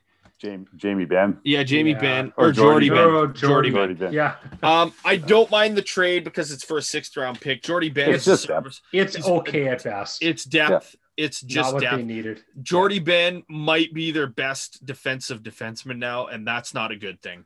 Yeah. It's just not a good thing. They need to go big game hunting I'd give DeMello that edge still. Really? You think so? As their best, yeah. That's who they as got. a That's defensive. that's who I'll who say, they got yeah, Helena playing with tonight. he's a better skater than Jordy Bennett. He's the safest guy to stick him with. Sure. See, if when Ben's on the ice for the Jets, you're gonna want probably Morrissey with him because you're gonna want your fastest defenseman to be able to be on the ice with Ben, I think. But Ben's not going to be that type of player that pinches. He's going to be the guy that stays back. Ben is probably 8-9 on their depth chart. I would agree. I would agree. He's not going to be an everyday playoff defenseman for the Jets. I think Paul Maurice would rather see Billy Helena. Oh, I disagree. In that role. I disagree. Or a Sandberg in that role than Ben at some point. I think. I'll bet you money that Paul Maurice doesn't want those guys in over a Jordy Ben. Oh yeah, he's a vet guy. But you listened to his interviews in the last couple of weeks with Maurice. All he's been asking for is for Chevalier to give him the green light to bring these kids in because he wants to test. He wants them for the playoffs. How is that a Chevalier off thing, though? Think about this. They're playing the Edmonton Oilers in the first round. Who do you want on your blue line? Do you want a guy that's pylon that can't skate? Oh, 100%. You're right. Moving like Helena is going to. Yes. Helena could definitely be the guy that's in that first round. But how is that a Chevalier off decision? Chevalier always wants to baby his kids. They play through the system and they have to wait their turn. Like, and it's I like it in some aspects. It's ridiculous when there's nobody in front of you. Yeah. Wow. I think they've also heard a lot of their talent that's come through that organization by babying him too much, like Jack Roslovic, for example. Yep. Borderline Mark Scheifele. Like, Scheifele has turned into a fantastic player, but good Lord, he should have been in the league way longer than it took for him to get there. Scheifele always had that. He was kind of like a horse out of the womb thing, though, where he couldn't keep his feet on the ice for the first couple of years they played in the league for some reason. So that's true. On Montreal's end with the draft, with the trade deadline, I actually liked what they did. Now, this is not a homer thing. I know you guys are going to sit there and go, "Oh, it's Montreal, you love it." I like that they didn't sell the farm and get rid of pieces that they shouldn't have gotten. They were patient. Marc Bergevin is building something. This year might not be the year, but Habs fans are very impatient. We haven't had a Stanley Cup in like 27 years, and we're shitting ourselves. We want that. I know you wave your hand, but seriously, there's got to be a level of patience, and if you're a team and you have a GM that you keep around for 3 to 5 years max, what are you doing? Like, does anybody realize how hard it is to build a hockey team? Oh, yeah. So, Bergevin, I believe, is in year 9 as GM of the Habs. He's made some mistakes for sure.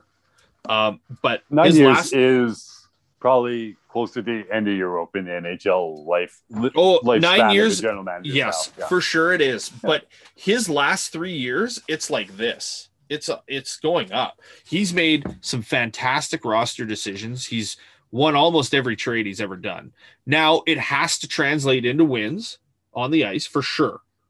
And that's going to take time. This, like, 3/4 of this Habs lineup is new players, like Tyler Toffoli coming in. You've got Nick Suzuki now full-time on the Habs, Kotkaniemi now full-time on the Habs, Josh Anderson coming in. All of these pieces. You've got Corey Perry that's in, and he's an older player, but he's made an impact on this team. Eric Stahl coming in since he was traded there.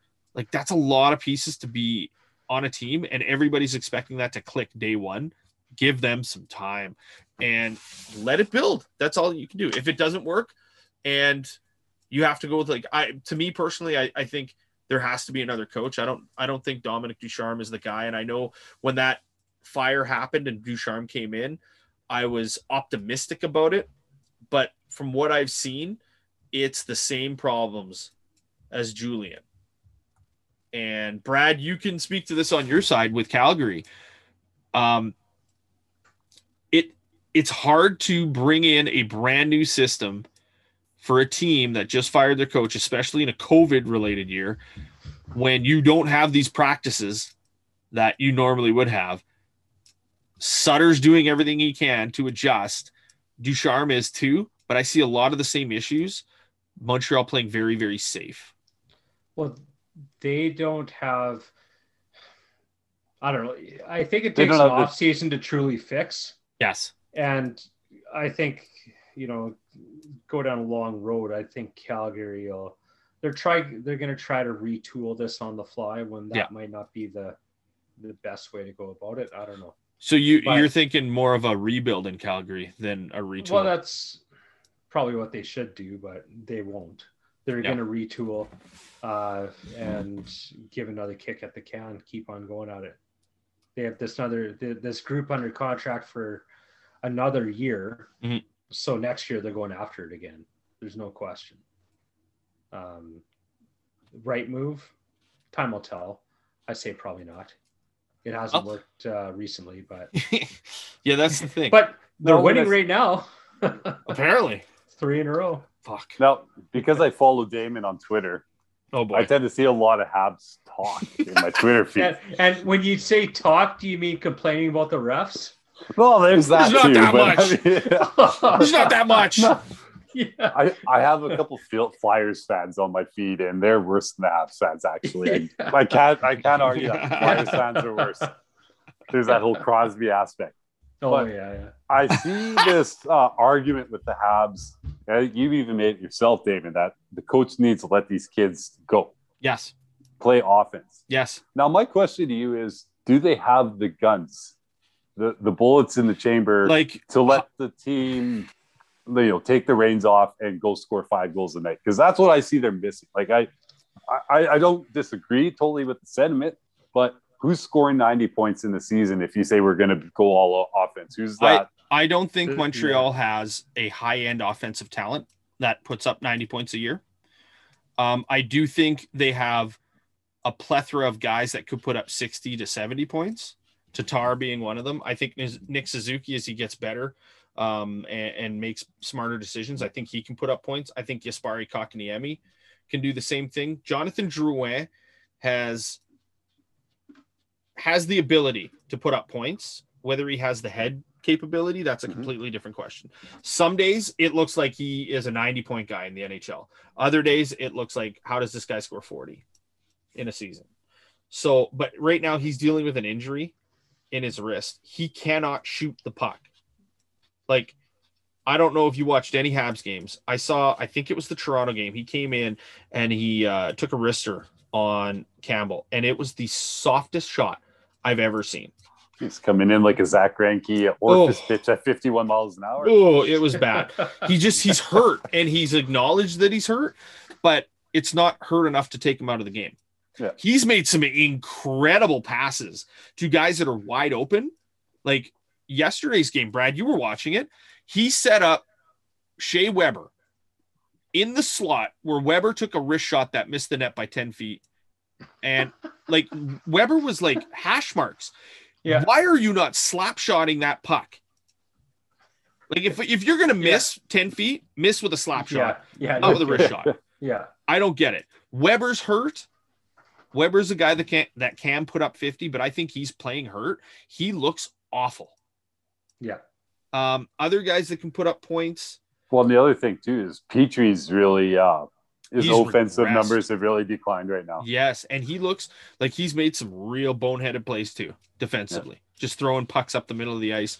I think Josh Anderson is a guy that can put up 50, 60 points. Like he's played really well this year. And he's got some sniping ability. So I think Montreal has pieces as a team that can put up points. I do think Luke Richardson as defensive coach needs to get the fuck out because that shit ain't working at all. The whole Sean Burke aspect, he's just been brought in to take over as goaltending coach. We're not going to know about that until next season because he hasn't really worked a whole lot with Carey Price due to Carey Price being injured, though he's on the ice and practicing again. And they've just sent Caden Primo down to the AHL off of the taxi squad. So I'm guessing Price is back soon. I think they have horses to win. I don't know if the coaching is the right situation. And I think the team needs time to gel. And I honestly haven't felt this good about the roster for the Habs in a while. But as far as having horses to go, like 90-point guys. No, not even close.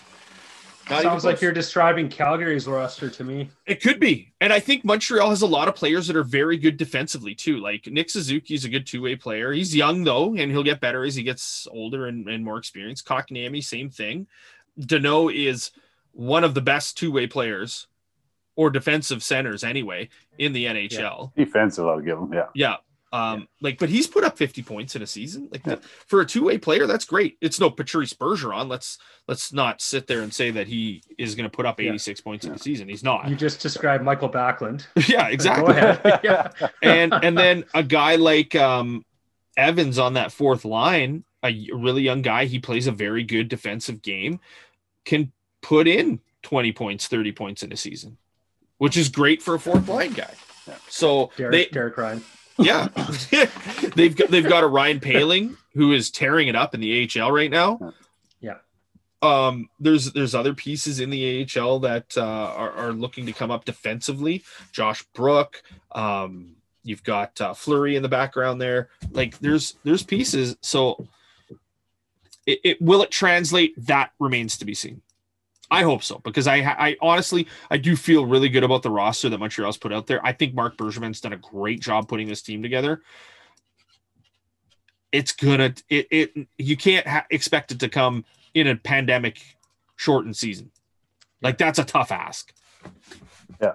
I look at that roster and I don't disagree with a lot of what you said there, but I do think that they are missing that. If they're going to go and play offense, they are missing that top gun. Because even when you take the reins off, there's going to be nights where things aren't going to necessarily always go your way. Right. And you need that guy that you can fall back on. And I just don't see that guy in the system yet for the Habs. We had one guy in that system in the last 20 years. Alex Kovalev. Kovalev's the last guy that was a 90-point guy on that team. Well, and they don't grow on trees either. No, they do not. They're not easy to find. So, what Calgary did as far as pieces, obviously Riddick picked them up a third. Sam Bennett. What do you think of that Sam Bennett trade? I think I hate to see him go. He's always a player that I wanted to see work in Calgary. He's the highest Calgary draft pick of all time at 4th, which is crazy. They've never picked 1, 2, or 3. So, and that was just an unlucky bust. Kind of like Edmonton with Yakupov. Yakupov was the number 1 draft rated player that year. Bennett was number 1 on some people's list. And it was Oilers picked Draisaitl right before. And Flames took Bennett. We thought we got to steal it, getting him at 4, and just never translated to success. So I think he could use a change of scenery. I think the Flames getting the equivalent of 2 seconds is a good return for him. Yeah, I would have been happy with 1 second. You get a straight up second, and we get a straight up second, and we got Florida's second from last year. Yeah. So I would have been okay with 1. I think 2. I think they got decent value for him, but I don't know. I think they could have tried. It sounds like they did try to move Derek Ryan, but there wasn't a market for him. I think that was because they'll likely, he's UFA in the offseason, so he might be gone. I think they need to start thinking about positioning for Seattle. Maybe that's part of what the Bennett deal was. Maybe that was positioning for Seattle, not having to protect him and worry about Seattle. Absolutely. Him. Who do you see Seattle taking from Calgary in a draft? I see them taking Oliver Schilling. No. What about Giordano? That was the name I was just going to put out there. Yeah, unless where I was thinking going with that is like a lot of people say, do you expose Tanev over Giordano? Not a chance. Tanev's been their best defenseman this year, and it's not even close. And he doesn't carry that huge price tag either. That Gio he doesn't. Right? Exactly. Gio's only 1 more year, but I could see Calgary being the way that they are in. I don't know. They're going to try to hold on to him longer than they should, and they're going to try to give Seattle a sweetener not to take Giordano. That's a mistake. And I would agree. I think that they should have traded him and retained half. I honestly, this year. I see Montreal putting up Weber Okay. potentially. Well, Whether Seattle takes him, that's a totally different situation. That's a different story for but sure. Weber at his price tag now and the way that he's played, to me it would make sense to go younger. Like you've got other players in that locker room now, and Brendan Gallagher is just ready to take over as captain of that club. Yeah. So I think a situation like that, they leave him exposed, but I don't see Seattle taking I don't disagree with you. I think there'll be other much talent out there. Yeah. Like there's gonna be a lot of teams that are gonna be leaving $8 million men. Yeah. To me, unexposed. the draw And for there'll be Seattle guys, there'll would be some be that. have actual, who are still. I Capable. don't want to say, they're not. Capable. I don't want to talk bad on Weber because I don't think he's a bad player whatsoever. I don't think so but- either. Yeah. But there'll be players who are at a higher level in their game at those price tags if they want to take it to Yep. an $8 million player, I think. Yeah, So I don't disagree with that. The biggest thing, though, is the draw for Seattle would be is next year Weber is only going to be paid $1 million, but his cap hit is high. Yeah. So that's attractive to a Okay, team like yeah. Seattle, right? I don't have to pay Shea Weber more than $1 million, and we come up to the floor with his money. Oh, it's okay. Okay. So lots of people say that Weber is an untradeable asset. No, that he's sounds not. like a contract that should be playing in Arizona. Seriously, right? That Damon, that's not true. What do you mean? Not this year. So this year he's $6 million. Yeah. Next year he's $6 million. The year after that he's $3 million. Oh, so And I'm off by 2 years. You're off by a couple years. So Oh, okay. 23, 24, My bad. he starts 3 years of $1 million. Okay, that's my bad. Yeah. And do you know who signed that contract? Who offered Nashville. that contract? No. Nashville. Philly. Oh Philly yeah, that's offered right. That's contract right. That Nashville was basically strong armed to sign, and Well, that's why they it's were so strong armed to front-loaded. sign because it was a restricted free agent contract, Yeah. I believe. Yeah, it was. Yeah. And So the best part is if he was to retire, doesn't cost Montreal a thing. That goes back onto Nashville. Nashville, yeah, which should go back on Philly. It should, but Jesus, the thing is Yeah. though, Nashville signed the contract, right? I know they did. So They got strong armed for oh, they did. But that's a good point. I think the cap hit is too high though, for them to eat $8 million for another 5 years after, Yep. for 5 years. Yep. That's tough. That's tough for sure. Yeah. That'd be a fun podcast for us to do this summer when we're desperate for a topic. Brutal contracts. We'll break down the league and we'll have all the Do we'll do the the draft. Seattle expansion. For sure. Hopefully I have CFL to talk about in that time. Yeah, I hope absolutely. So That's all I got for hockey, boys. How about you? That's I got nothing else. covered it for me. So then we sure. are going to bring in our interview with James Duthie. This was recorded yesterday. I absolutely love this interview because it was fun. And Duthie says something hilarious. About Augusta? No, about himself. I'm not gonna Okay.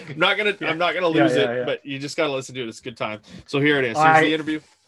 I love the Augusta talk. Oh yeah, big time. Just Great stories out of that. unreal. Yeah, Yeah. And so take a listen. Here's Brad, myself, and James Duthie talking about all things sports related. Joining us now on the podcast, very special guest, James Duthie from TSN. James, how you doing? Good, gentlemen. How you guys doing? Thanks for having me. Yes, very Yep. good. Thanks for Doing jumping fantastic on with here. us. We're in two separate locations. Brad's in Regina, and Right. I'm in the ass end of Manitoba in Winkler. So we Damon, that's a closet behind you, right? But you've done a good job turning a closet into a set. I've tried, and it's actually, you're not the first person to mention that. We had John Liu Yeah. on one weekend, and he ripped me for being in a closet too. But he did go through your jerseys with My the fine jerseys. tooth comb, though. Yeah. Yeah. They're No. majority of Habs jerseys. It is. No, it's a good looking set, buddy. So, for you, like you've had such an awesome career on TSN. Can you kind of Thank you.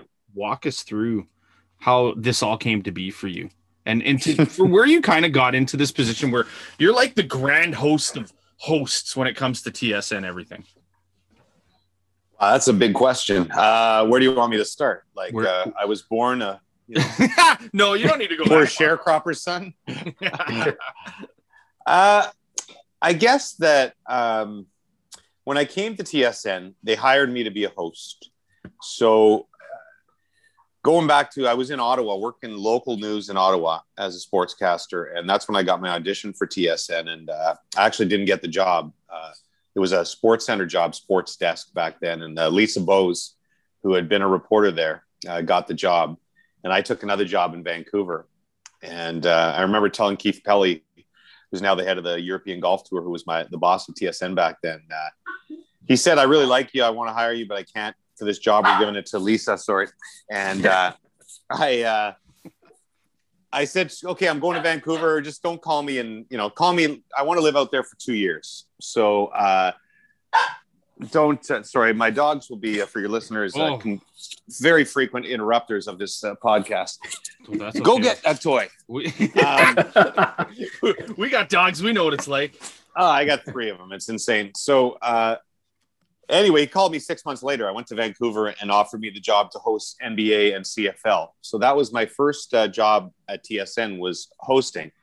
And, I don't think I ever set out to be a host. If like a lot of guys who get into sportscasting, I didn't really think about it a lot, but I guess my dream was to do play-by-play for football. If you'd asked me, 17-year-old me, what do you want to do with your life? I would have said play-by-play for the NFL probably. Anyway, then I started doing sports desk. I left the hosting gig and then I started doing some play-by-play for the CFL, which I was really loving. And I thought that was going to end up being my future. And then the hockey gig came up. We got the hockey rights back in 2003. And it's funny, I didn't even apply for the job. I really wasn't that interested in it. They hired somebody else. And at the last second, she wasn't working out. And so a day before the season started, my boss called me and said, can I come up to your house? I need to ask you something.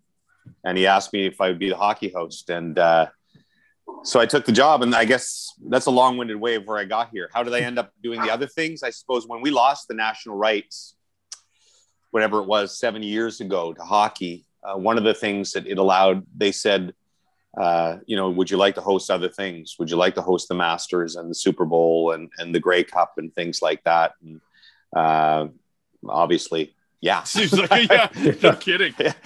Yeah, I would love to do all those things. And so, and it's great actually. Like I love hockey, but I really love a variety of sports. And so that part's been great to me. I never just wanted to be a hockey guy. I wanted to do all those other things. And so it's a really nice place where I am right now, where I get to do all of these other gigs. Are you going to push for Trade Center CFL pretty soon or what? Trade Center. I'm trying to push to get out of Trade Center hockey, so I don't want to add another Trade Center on. I was gonna say, like, when it comes to Trade Center, how does for us, we're fans. We sit there sometimes. Okay, I book my day off and usually sit down and watch it. But hey, we need more like you. Like, how does that day go? Because you guys at points must just be sitting there going, like, is anybody gonna do anything today? I've gone through different stages, Damon, with this.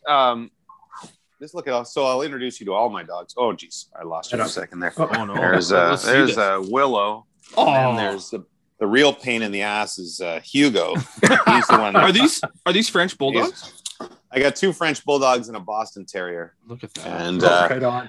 The little gray Frenchie is the one who makes the majority of the noise. There you go. Case in point on. Hey, I'm talking on a podcast. I know you don't know what a podcast is because you have a tiny dog brain, but you need to stop talking right now.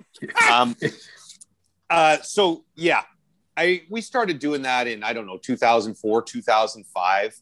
And it was daunting at first. I would prepare for it like I was taking my bar exams for law. Oh my God. And and then I realized you can't study for a trade deadline because you never know who's going where, who's going to who. And so after a while, I just gave up on that and just showed up and did the show, which, your homework is just watching the games every night, right? Essentially. as long as you know who all the coaches and the GMs and some of the salary cap implications. So there were times I hated it. I did, because it's such a long day and your brain gets fried. A few years ago, I sort of came to terms with it and came to terms with the fact that there may not be any trades. And so my attitude going into trade deadline most days now is that there's going to be no trades. So as I think about it the night before, I say there's going to be 0 trades. How are we going to fill whatever it is, 10 hours or 9 hours? And then any trade that happens is like a happy moment for me, because I actually get a trade to talk about. But I will say we have a guy, the guy I talked about, the evil Quizmaster, is a guy named Steve Dryden, who looks like Larry David and acts like Larry David, but he's incredibly, he does a lot of work. He puts together this giant, what he calls a missive, which is like a binder worth of ways to fill segments, right? A quiz, this topic, that topic. On this particular day, we did that Trady Bunch thing where the guys just told trade stories. And so we could fill the whole time with no trades. And that's kind of the way I look at it now, is it's a chance to sit around and talk hockey with some really smart hockey guys, and we don't get together that often, the whole group of us for a full day. So I've come to accept Trade Center for what it is. I'm still surprised people watch it, frankly. It's a 10-hour podcast. I think it just shows it's really kind of a celebration of how goofy nuts we are about hockey in this country, right? Yeah. Because it's a dumbass show and there's hardly ever big trades, but people still watch. And, the ratings for what it is are good. And so I just kind of, I take it affectionately now as a sign of guys like yourself who just love hockey or are just watching to, like rubbernecking at an accident scene to see how we fill the hours. I know. Like a lot of the times sickos. I'll be it's true. It's true. Like a lot of the times I'll be sitting there going like, okay, so this trade happened. Nobody cares about that trade really. What are they going to talk about now for 45 minutes until the next one?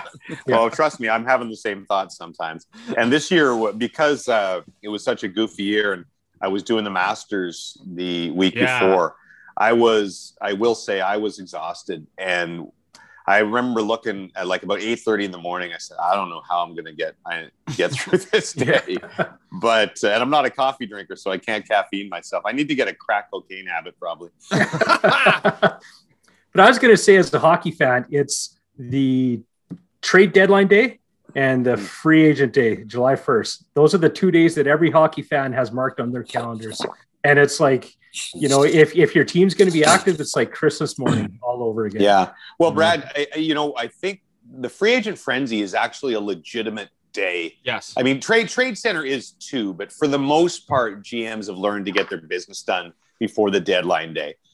There's always going to be somewhere between 15 and 30 trades, most of them fairly minor.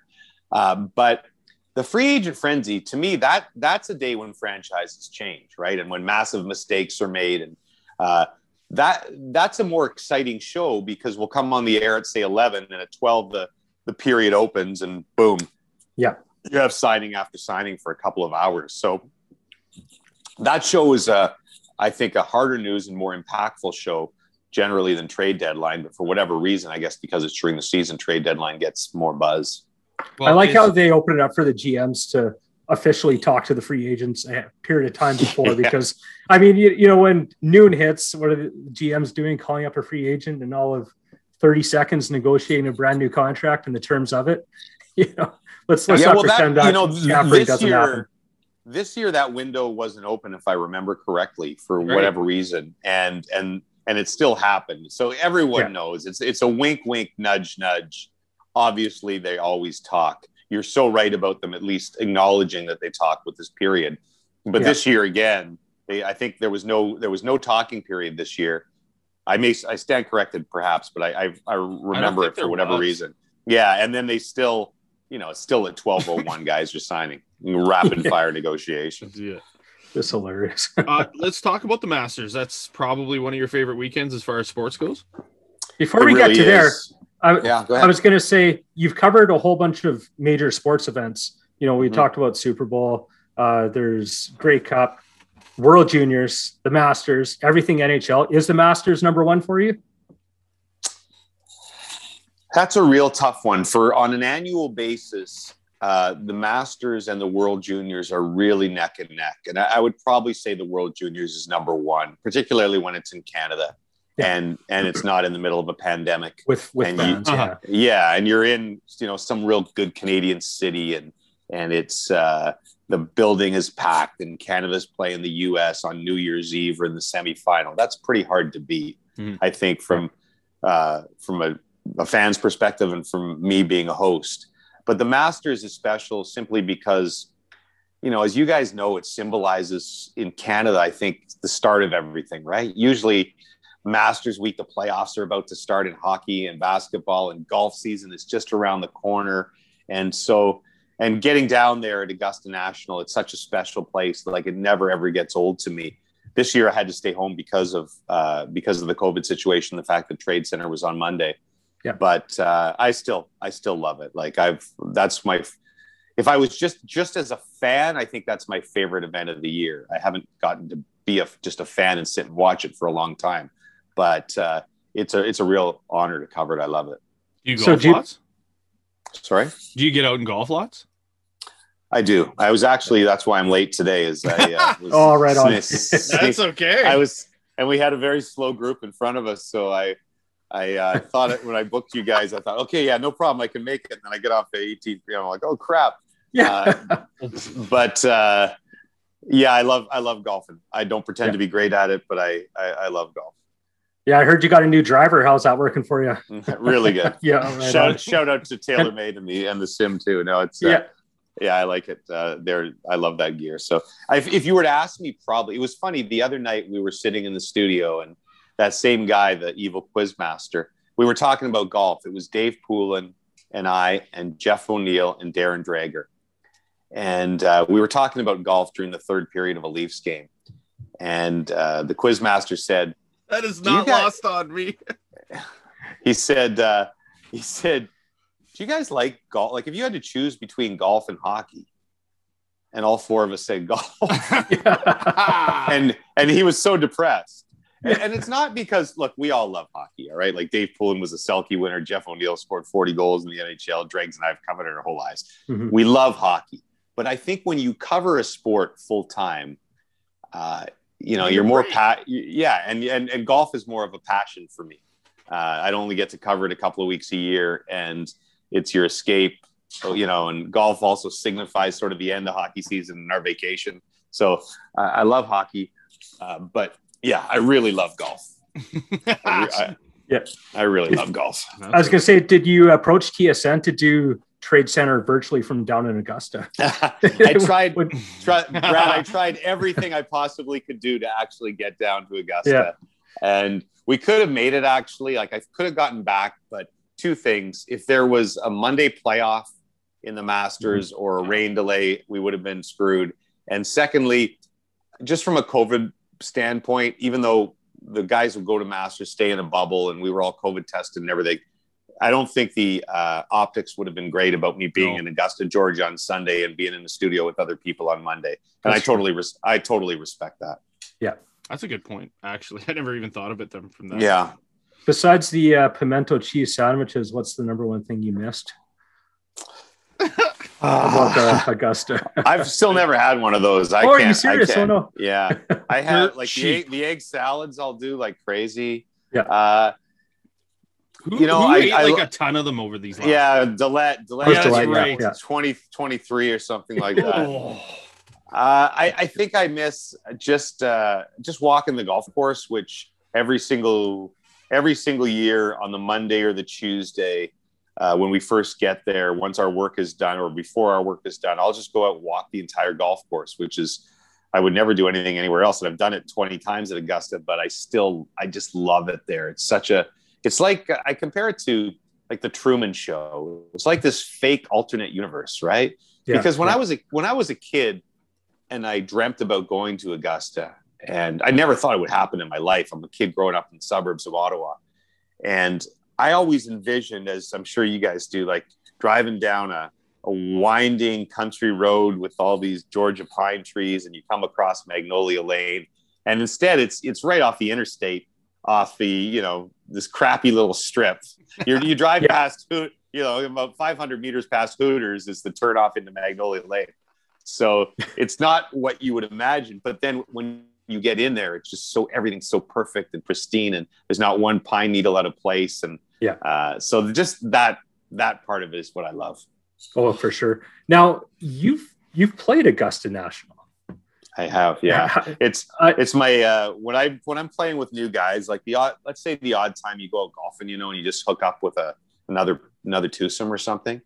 This is like my number one asshole thing to do is I'll go, where you guys play? What's your favorite golf course?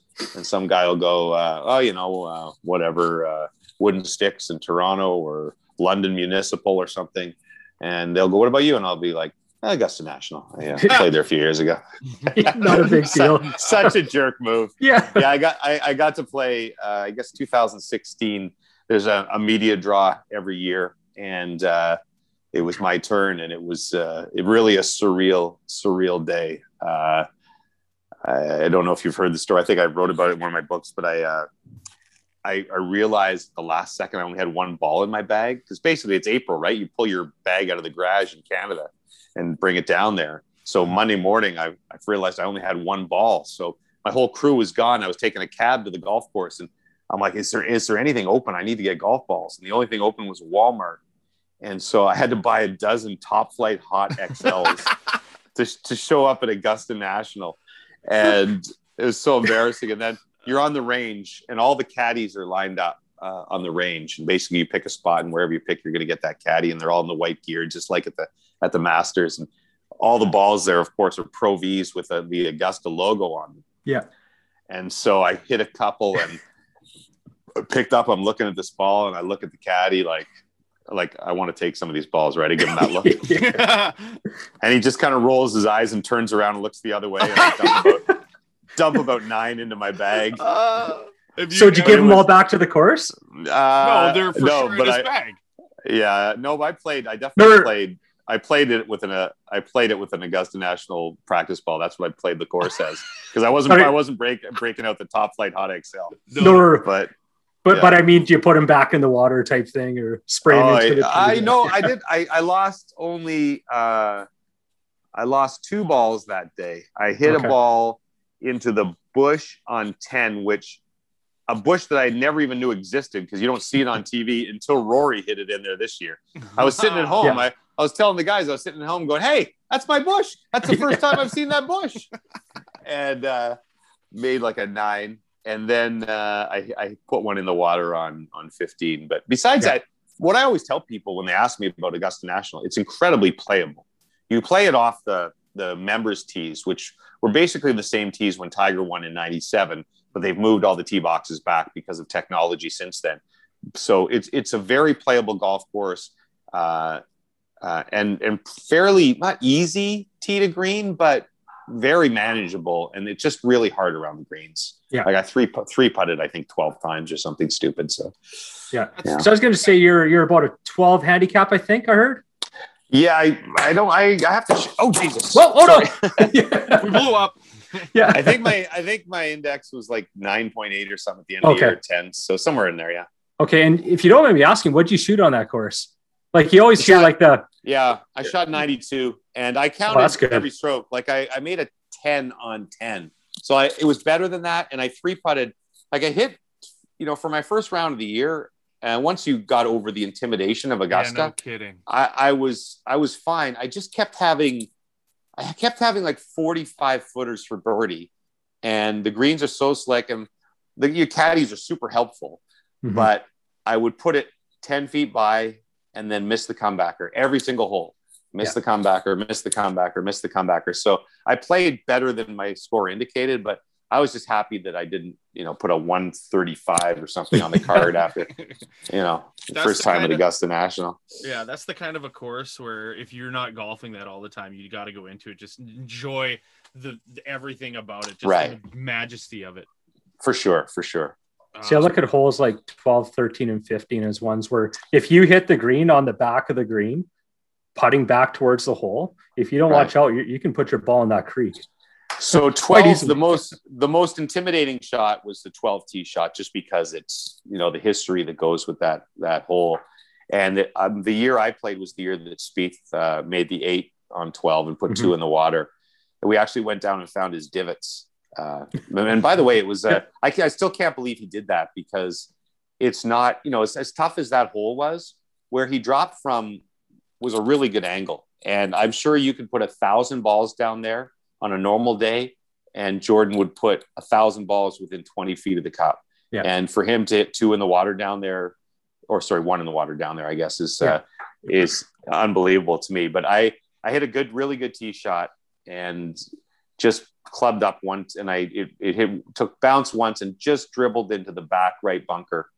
And then that bunker shot was incredibly intimidating, because it's right straight downhill into the water.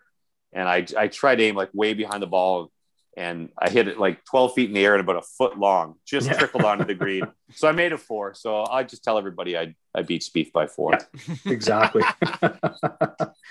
Well, I'm not going to stoop down to everyone else's level and ask if TSN is taking applications for the Augusta crew. Actually, you know what I am. Where can I send my resume? Sure, you send it to me, buddy. I'll take care of you. Exactly. Long list. Do you mind if we get into Chris Schultz? No, not at all. Of course. Okay, good. It's for sure him being the amazing analyst that he was. One of the things that I thought of seeing Chris on TSN and seeing you two, that the camaraderie that you guys have, there's that amazing chemistry. Can you tell us about that relation that you guys had? Well, he was the very first person I ever met at TSN. So when I told you about getting hired in '98 to host CFL, I showed up in Toronto, and the first thing I had to do was go to a meeting. I probably went into work and I guess met my bosses who'd hire me, but that's about it.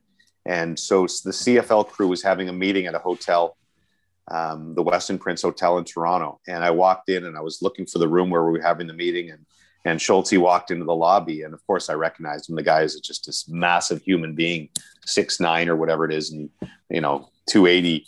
And so I met him that day, and we were in it together, right? We were both, I'd been a sportscaster before, but I'd never hosted a national TV show, and he'd never been on television before. And so we were I think there was this camaraderie of these two rookies kind of in it together.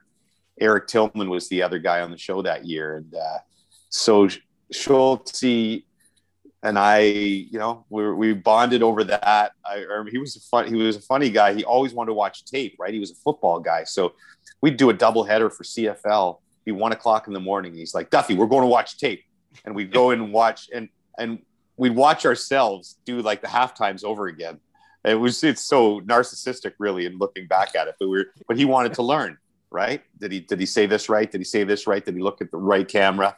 And we would do that every day, basically, for the first 2 years on the job. And so Schultz, he was a tough nut to crack for people. I think he intimidated a lot of people just because of his stature. But I guess he trusted me because we were in it together from the beginning. And so when we would work on Super Bowls, I went a bunch of years without working with Schultz a lot. And when I was doing hockey, and then started doing Super Bowls again, and we did the last 7 Super Bowls or whatever together. I just think we had that great relationship from the beginning. And he was a one of a kind dude. That one hit me really hard because he was just, I'm not sure that there is a more larger than life character in all my time at TSN. He was just a funny guy. I told this story at his funeral, and I'll tell it to you now. And Schultz did not want to wear the earpiece. And stop me if you guys have heard this, because if I told on TSN, go on. I have, but go ahead. It's an awesome story. Yeah.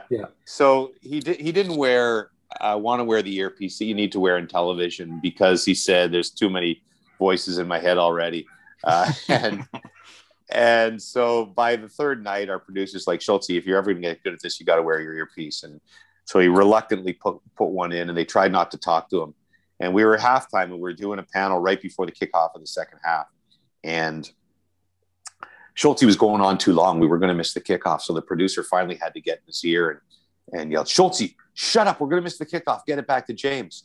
So this is what came out on TV. I'll be Schultz. He's like, If the Argos are going to get back in this game in the second half, they have to establish a running game. Shut up, Schulte. Get it back to James. We're going to miss the kickoff. He just said exactly what the producer. Like, I think he thought that the producer was his brain speaking to him, and so dumb football player jokes. But Schulte made fun of it himself, and man, we laughed Ron about Burgundy. Yeah, I was just going to say that. It's hilarious. Yeah, we laughed about that story for years, right? And he's, he was very self-deprecating in who he was because he got to be such a great analyst, as you said.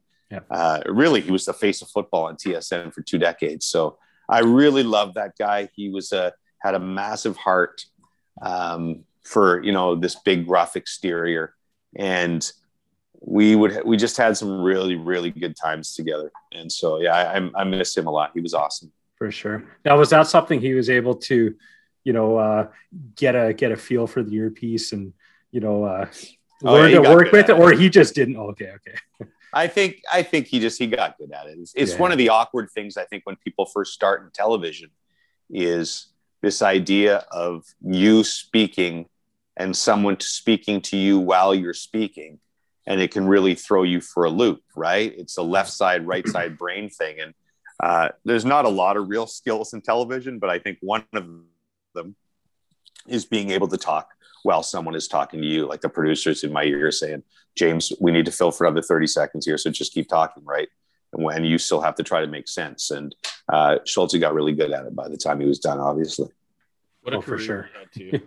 Man, he was awesome on the show. I absolutely love listening to you guys talk football. Thank you. Speaking of CFL, where do you see this next year coming about with the possible collaboration with the XFL? I'm optimistic we'll see football, but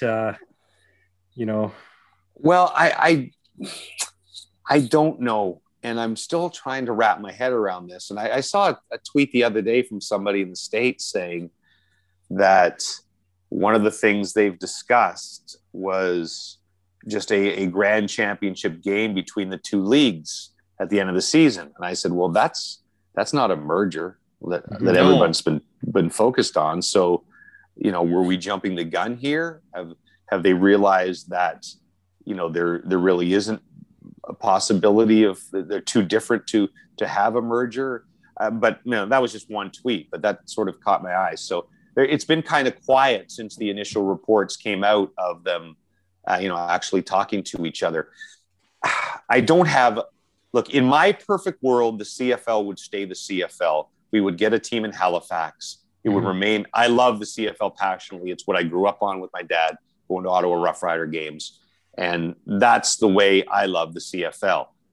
I am a realist, though, and I listen to guys who, the insiders like Dave Naylor, who talk to the governors and the owners a lot more than I would. And, when Dave says this might be the only way to survive, then I think you have to, if that is the case, if we're in that dire straits, then I think you'd be fools not to at least listen and see what this is. I have trouble with the concept of 4-down football, and I'm not one of these guys who loves CFL, or I hate people that can't stand the CFL and they're big NFL guys, or vice versa. If you love football, you love football. Exactly. And I love them both. I'll watch college, I'll watch high school, I'll watch anything. But I do think it'll be a really hard sell. Where are you guys from, both of you? I'm in Regina. Yeah. And then, yeah. Okay, so I'd be curious to you, but don't you think 4-down football in a merger with the XFL is a tough sell in Regina and Winnipeg and places like that? I'm a season ticket holder myself, and it's one of those things that you balance the risk of your own demise versus, having a product. Exactly. You losing to history versus your own demise. And I'd prefer stay 3-down football. Mm-hmm. But if it meant that we're not going to be able to see CFL football anymore until some other organization comes up and, creates a league, then I guess I have to be okay with it. That's kind of where I'm at. Yeah. And that's the Canadian way to look at it, probably, isn't it? Really, exactly. For me, I prefer NFL over CFL. I do like the game of CFL. Yeah. But I don't think, I would prefer it to be a 3-down league, because that differential is so huge in the Canadian makeup of the game, right? Like you look at the NFL, it's become a passing game. The CFL still has 1,000-yard rushers on 3 downs, which is an incredible thing. I love that the field is different. You need that. It's competition to the NFL, but in a different way, like not directly, obviously, because it would never be able to compete. But it's just seeing that difference in a game that makes it so much more enjoyable for me as an NFL fan. I just do not see Dwayne "The Rock" Johnson and all these money people from the States accepting 3-down football. I agree with you. I think that would be the thing that would separate it, but they're going to want 4-down football. They feel that's their way to attract, the American audience when the NFL is not on. And the whole thing with schedule too, I just, like Brad was saying there, he would accept it if there's nothing else. But if they really want to play a spring league that ends, before Labor Day, man, I just don't, I don't know how that works in Canada. So I'm eager to find out what this plan is and what the possibilities are. But in my perfect world, the CFL somehow survived as a Canadian league. I know we had John Liu on our podcast, and we were talking about this with him, and he had brought up something that he had heard, which I thought was an interesting concept. Do it like baseball, AL, NL, have the CFL home games, like say if they were to have a merged league, have the CFL home games 3 down, you go over the line to go down to the States to play. Now you're playing 4 down. Could you?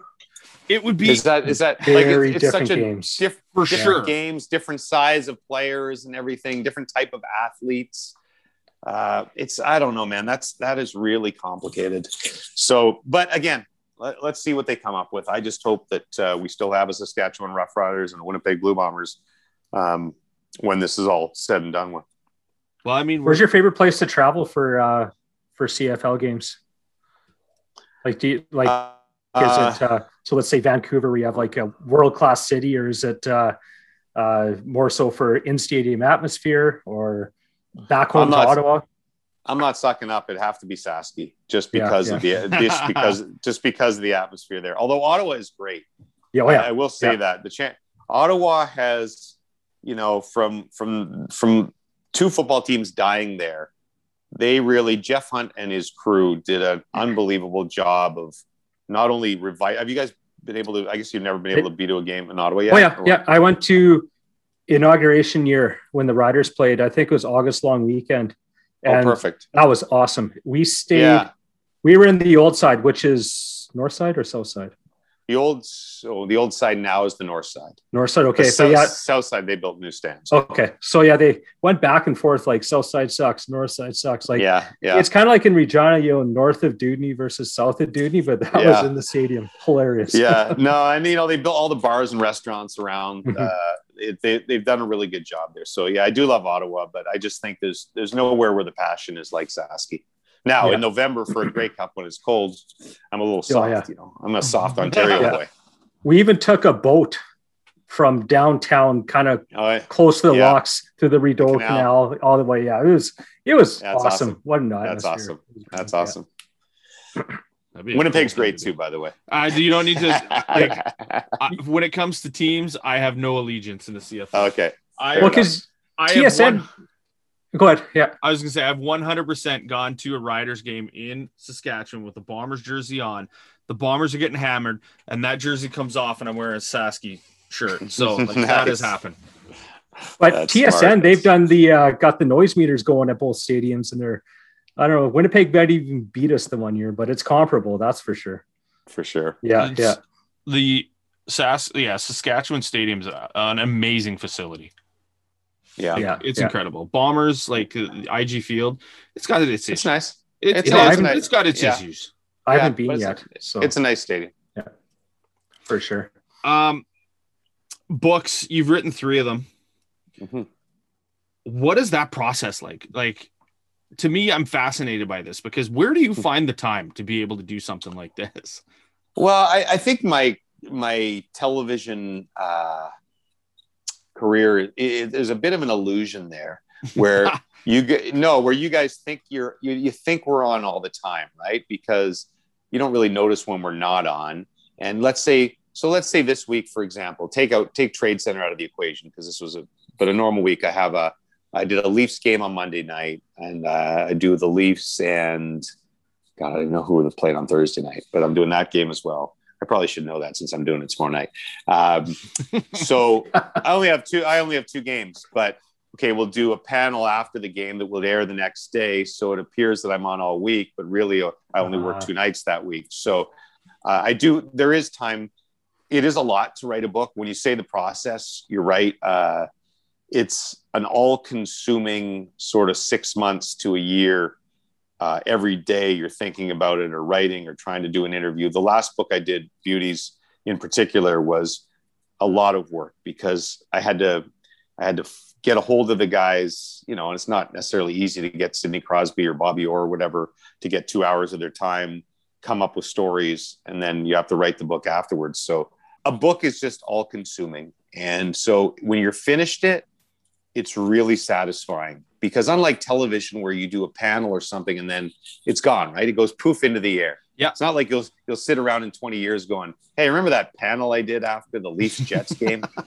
But when you have a book, it's kind of there forever. So I think that part of it is really satisfying, but it's a hell of a lot of work. Do you feel like you have a favorite one that you've written? I guess I'm probably most proud of Beauties because it's the closest thing to an actual book, like telling stories. The Guy on the Left, which is the book I wrote before that, is not an autobiography, but it's kind of stories from my life.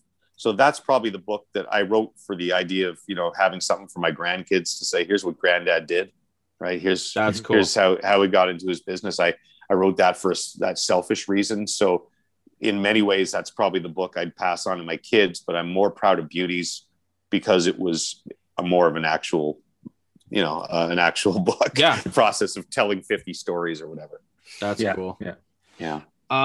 Not much left for us to ask. I guess just one of the things, where do you find this passion that you have for sports and to be able to bring it onto the screen, into the pages of your books? Like everybody can see that you are an entertainer, but you're also incredibly knowledgeable, and that passion for whatever game that you are covering. How do you find that? How do you harness that into what you're doing? It's a great question. I first of all, you're so lucky to be doing this, right? When I was like everybody else as a kid who wanted to be a professional athlete. I was so delusional. I thought up until grade 12 that I was going to play for the 49ers. I 100% believe that. I was a 5'10", 155-pound, mediocre speed white cornerback, and I really thought I was playing for the 49ers. And so, I knew I had to have a life in sports because I really wasn't good at anything else. And frankly, I'm still that way. If I didn't find my way into broadcasting, I have no idea what I'd be doing, because I'm not really, you ask my wife, I'm not good at anything. That's, I think part of it is just the passion of knowing how lucky you are to have the job. And so when you realize how lucky you are to have the job, then how can you not pour everything into it as far as passion and be as knowledgeable as you can? I will be frank with you guys. You, like anything else, when you get older, and I don't know if you guys have kids yet, but I'm not as passionate as I was about sports. Sure. When I was, 30 or 25, when you're watching everything. I don't know as much as the craziest thing is I've reached a higher point in broadcasting, but I probably don't know as much as I did when I was 25, right? When I knew everything about college football and college basketball, and I knew everybody's batting average in the majors. And now I kind of more focus on, I know hockey still, I know golf because I covered, I know football because I'm passionate about it, but I'd be exposed. Like if you guys had me on and asked me baseball questions, I'd be terrible now because I just don't have the time or the passion to get into every single sport anymore. Yep. So I've kind of limited it that way, but you have a responsibility to love what you do when you get to do something that is as lucky as we are to do it. And so I think it's as simple as that, basically. Yeah. Is this something that you pass on to your kids? Yeah, except my kids none of them are diehards. My son's a really good athlete, and but when I could tell when he was young, he wasn't the kid that wanted to watch every single hockey game or every single football game. He's more like, he's a good golfer, he's a good hockey player, a snowboarder, but he's not like, he won't sit around and watch games. My two daughters were good athletes as well, but they're not, diehard sit down and watch the Leafs game type of people. And my wife is not a sports fan at all. And I think that's kind of the reason we ended up together, because when you are in my job where you talk about, the Jets power play all day, it's nice to come home and not talk about that. And we rarely have sports conversations, right? Yeah. Yeah. I was going to say, well, look at you now. You've been to how many Super Bowls? More than you would have been to if you were on the 49ers. That's right. It's true. I think probably 10. And I had Ray Ferraro always bugs me about my illustrious flag football career. So that was almost like playing in the NFL. There you go. What's it like working with Ray? He's a good dude. He's we give each other a very hard time. Same as like the guy like O-Dog. There's a lot of chirping. I think it's because they're ex-athletes, right? And everybody in this business, we're kind of like that. So this relentless chirping, but Ray's a really good dude. Really good dude. Like, I enjoy I don't see him much during the year because we're not in the same place. We only talk to each other on television. But when we go to the Stanley Cup final, most years, non-pandemic years, that's a really good time. We'll go for dinners every night, and it's a lot of fun. Those are, what? And I'm not saying this just because one of the reasons I've stayed at TSN for so long and that I love it so much is there's no assholes. I mean this. They're like, it's a really good group of guys like Bob McKenzie, Darren Drager. Like these are some of my best friends in the world, right? Yeah. And these are guys I golf with in the summer, and they're just good people. The women there are amazing and very talented. And so when I can, and I'm not, like I said, I'm not BSing. There's really nobody I don't like at TSN, and that says something. So and that makes it a really good place to work when you can go on a different panel, whatever the sport is, and I know I'm going to like the people that I work with. That's probably builds a better chemistry and translate to a better for sure. There you go. James Duthie, thank you so much for joining us on the podcast, man. It's been a pleasure having you, and can't wait to see what you bring to us next on TSN.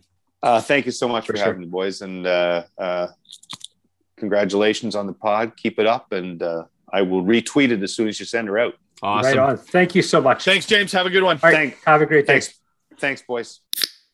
I think my favorite story out of that whole thing is Duthie talking about him being on, like, rolling up to Augusta and how it's just on one side of it. You would look at it and you go, like, this is so underwhelming.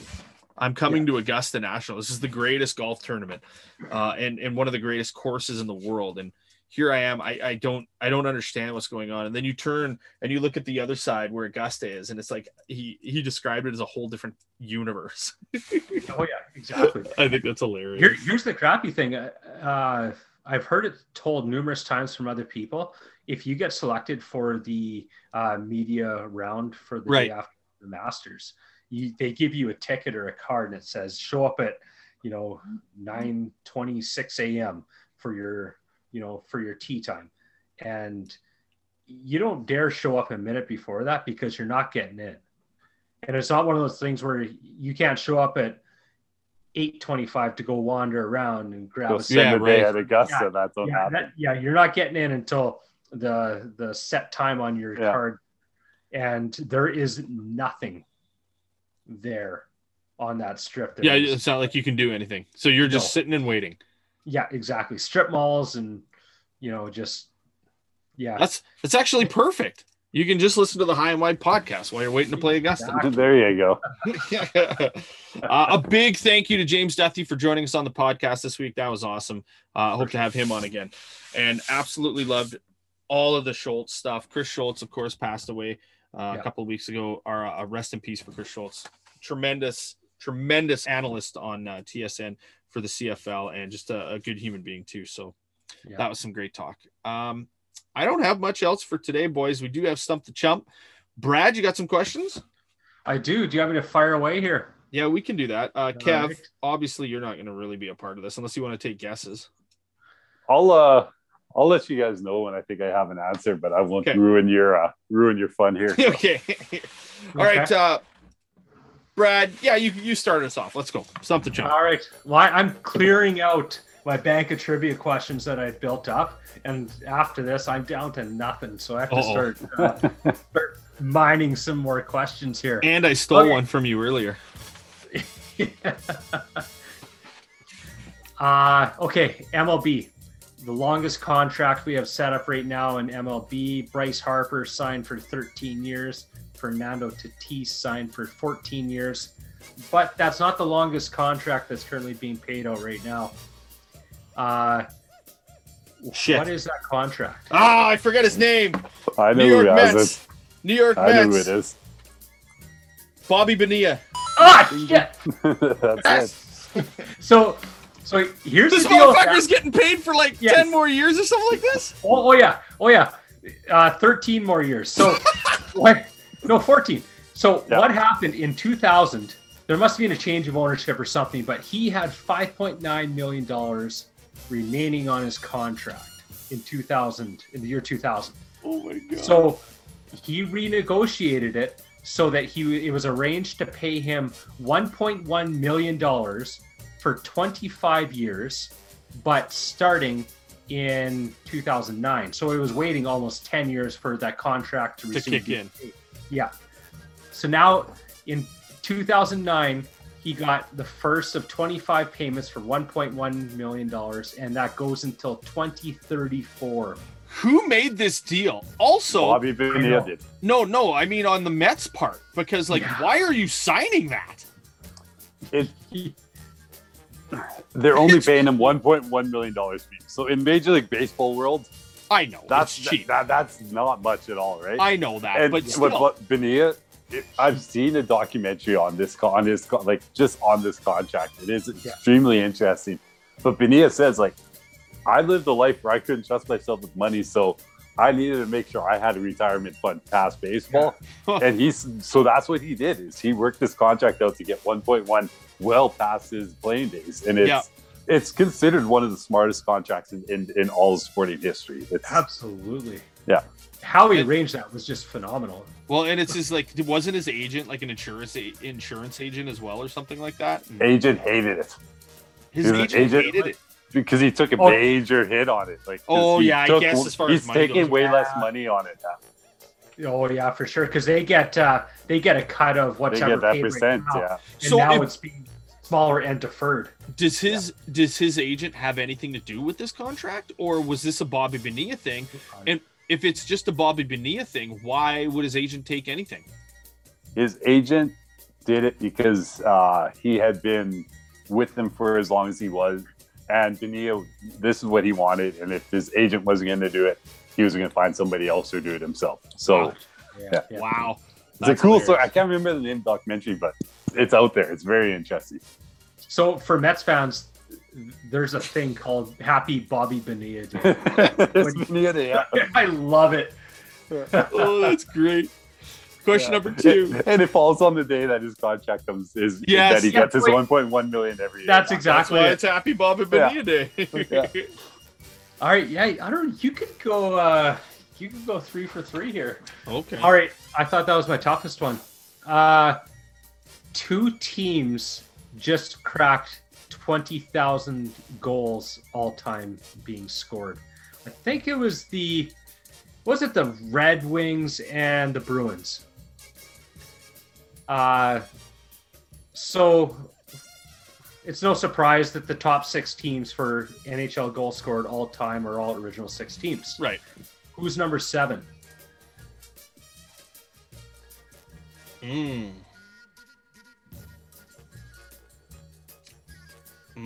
It's got to be Pittsburgh. Final answer? Son of a bitch. Trying to think of the draft. Yeah, I'll go with Pittsburgh. It's got to be Pittsburgh. Yeah, it's Pittsburgh. Yeah, it was either Pittsburgh or Washington. But I'm glad I didn't go Washington because they were horseshit when they first started out. Pittsburgh, they've had 2 like dynasty. Well, Mario Lemieux.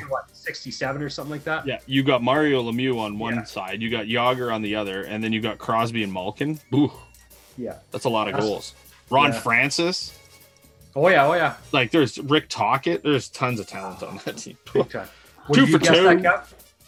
That was, they were my guess. I had a couple teams. Pittsburgh was the top team I had. I thought it was too, but that team Damon just talked about, man, that's the team that broke my heart as a kid against the Blackhawks. Oh yeah. Crushed. Absolutely crushed. Big time. Okay. This is like a true or false, yes or no type of question. Okay. Jeff Bezos. Okay. Richest man in the world, right? He is worth according to Forbes.com, $197.9 billion. Ridiculous. Yeah.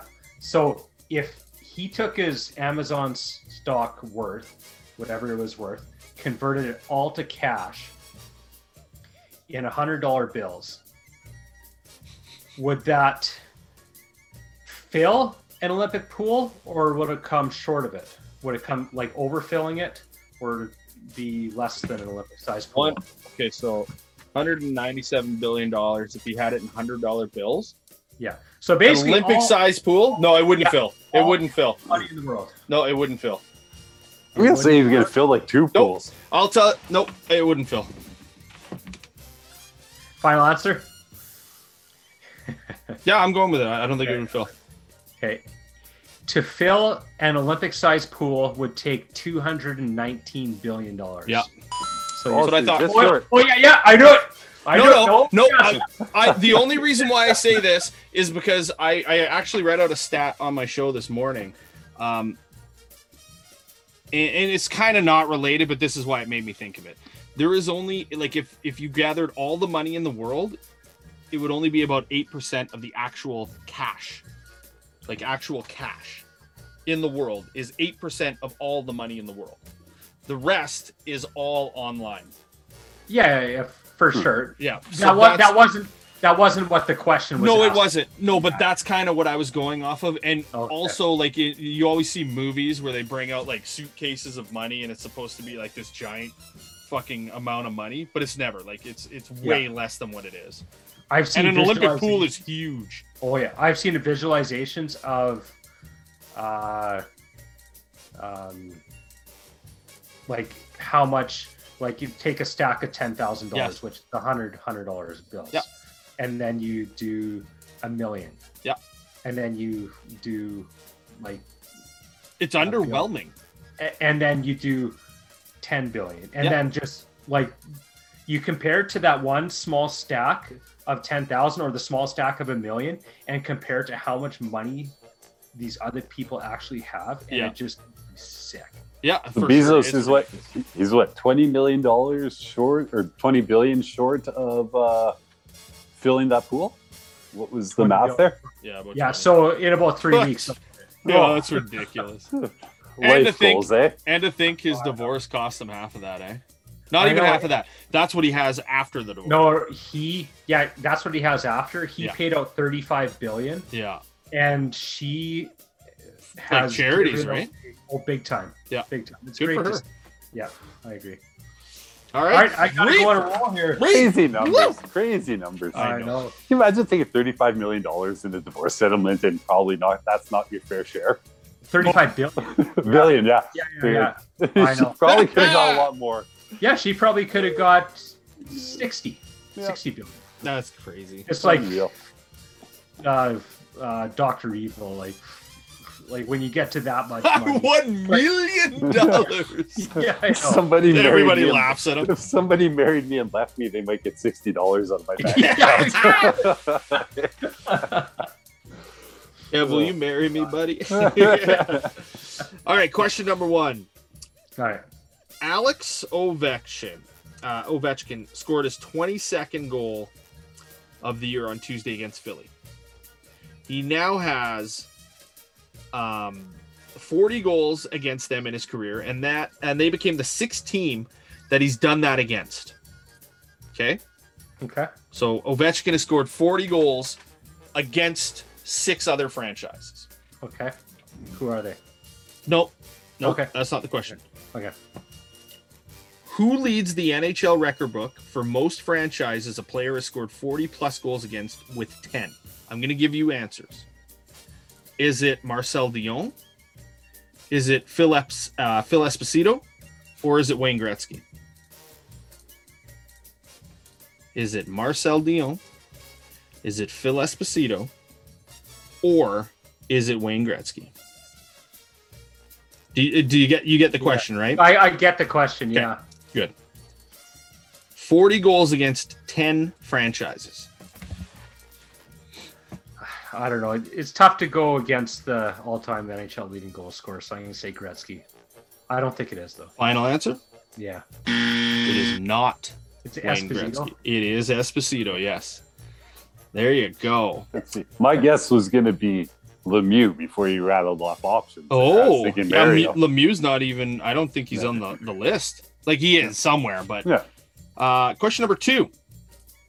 When it comes to franchise seasonal point leaders, there are only 2 players in NHL history to lead 2 different franchises in most points scored in a season. Who are they? Does that make sense? Yeah. Only 2 players have led 2 different teams in scoring In scoring in a season. in a single season. Yeah, Gretzky is one. correct. He scored 215 with Edmonton, and he scored 168 with LA. Those are ridiculous numbers. Oh, yeah. Who's the second player? Was it Solani with Winnipeg and Anaheim?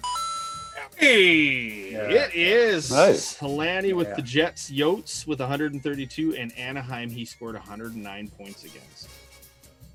Crazy. Paul Correa is on that list of players that has the overall record for most points scored in a season. It's not with Anaheim. Paul Correa is the Nashville Predators' all-time point leader with 85 points in a season. There you go. Ah, Crazy, eh? I wouldn't have known that. I'll give you your team's winner. Chicago. Who do you think Chicago is? Kev. This one is like, oh, okay. probably not Hall. It's not Hall. Is it Roenick? Nope. Kane? It is Dennis Savard. Dennis Savard? Yeah, 131 points. That makes sense. And Brad, Yes. who's the all-time leader for the Flames? I I'd be impressed if you got this. don't think it's Iginla. Nope. No. Just want me to give it to you? No. I don't think it's Fleury either. Nope. We're just gonna. Doug Gilmore. No, it's not Doug Gilmore. Kent Uh, Nilsson Oh, with okay. 131 points. And for the Habs, it's Guy Lafleur with 136. There. Those you don't even go. seem like real point totals. I know, right? You see here in today's point stats, eh? Like Doug Gilmore does lead the 136 Leafs overall with 127. Oh, okay. Okay. All right, question number 3. Here you go. By what nickname was Edward Teach better known as? Edward Teacher. Teach. Nope. I don't even know who Edward Teach is. You do. that You makes do things by tough. his nickname. Do you This want is to take? the equivalent of calling Gumby Darwin. Is what you're saying. Nobody knows the guy's real name. He's strictly You a are nickname correct. guy. You are correct. Yeah. I'll give you a hint. It's going to give it away. He's a pirate. Who's the most famous pirate you know of? Like legitimate pirate of the high seas. And no, not Jack Sparrow. Like actual pirate. Really? Brad, do you have a guess on this? Like, are we talking fictional character? No, like a real pirate. Well, I don't Really? Yeah. Blackbeard. I was gonna say Long John Silver. Long John Silver would be a good guess, but no, you've never heard of Blackbeard? I don't think so. Really? Yeah. Wow. Should I have? I don't know. I thought I didn't even. I thought that was my. Brad needs to look up his pirate history here a little bit. Get some education. I guess I liked Pirates of the Caribbean much more than you Speaking did. of pirates, did you see Hulk Hogan and Titus O'Neil dress up as pirates at WrestleMania? brother.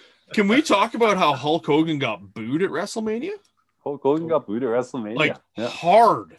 Is he a Florida resident too? Yes. He's a Tampa resident, yeah. Wow. Now, granted, how is- much of that crowd was from Tampa, that's another story, but still, wrestling community is just not willing to forgive him Hulk for those comments that he made back to his son there. So, wow. Sorry, Incredible. what comments did he make? when his son was in jail, he had to talk to him on a prison phone that got recorded, and it goes into watching out for those N-word. Yeah, he dropped the N-word quite a few times in there, and he also, with his daughter, there was a comment made about someone she was seeing. The only reason I'd want her to marry a black guy would be if he was in the NBA and made a lot of money or something along those lines. So he's apologized and tried to make amends for it, but he said some pretty hurtful things. And that's some of the wrestlers have forgiven him, some haven't. That's not for me to say whether they should or shouldn't. So, how long ago was that? Not that long ago. Well, was it 5 years ago? No, more than that. Like, was it? Yeah, I thought it was recent. Yeah, no, it's probably 10, but still, it's terrible. Yeah, brutal. All right, there you go. That's all we got for you here on the High and Wide podcast. Ended on a high note. Yeah, ended on a high note. All right. What do we got playing us out here? Absolutely nothing. I think we should be playing out with a little Katy Perry tonight. A little Katy Perry. This is California. California girls. No, nothing playing out this week. We will be having an outro song soon, but we gotta produce that. But more of just a 10-30 second kind of like let's get out of here kind of thing. But make sure to come and find us on the internets. You can find the High and Wide podcast at High and Wide Podcast on Instagram and on Twitter.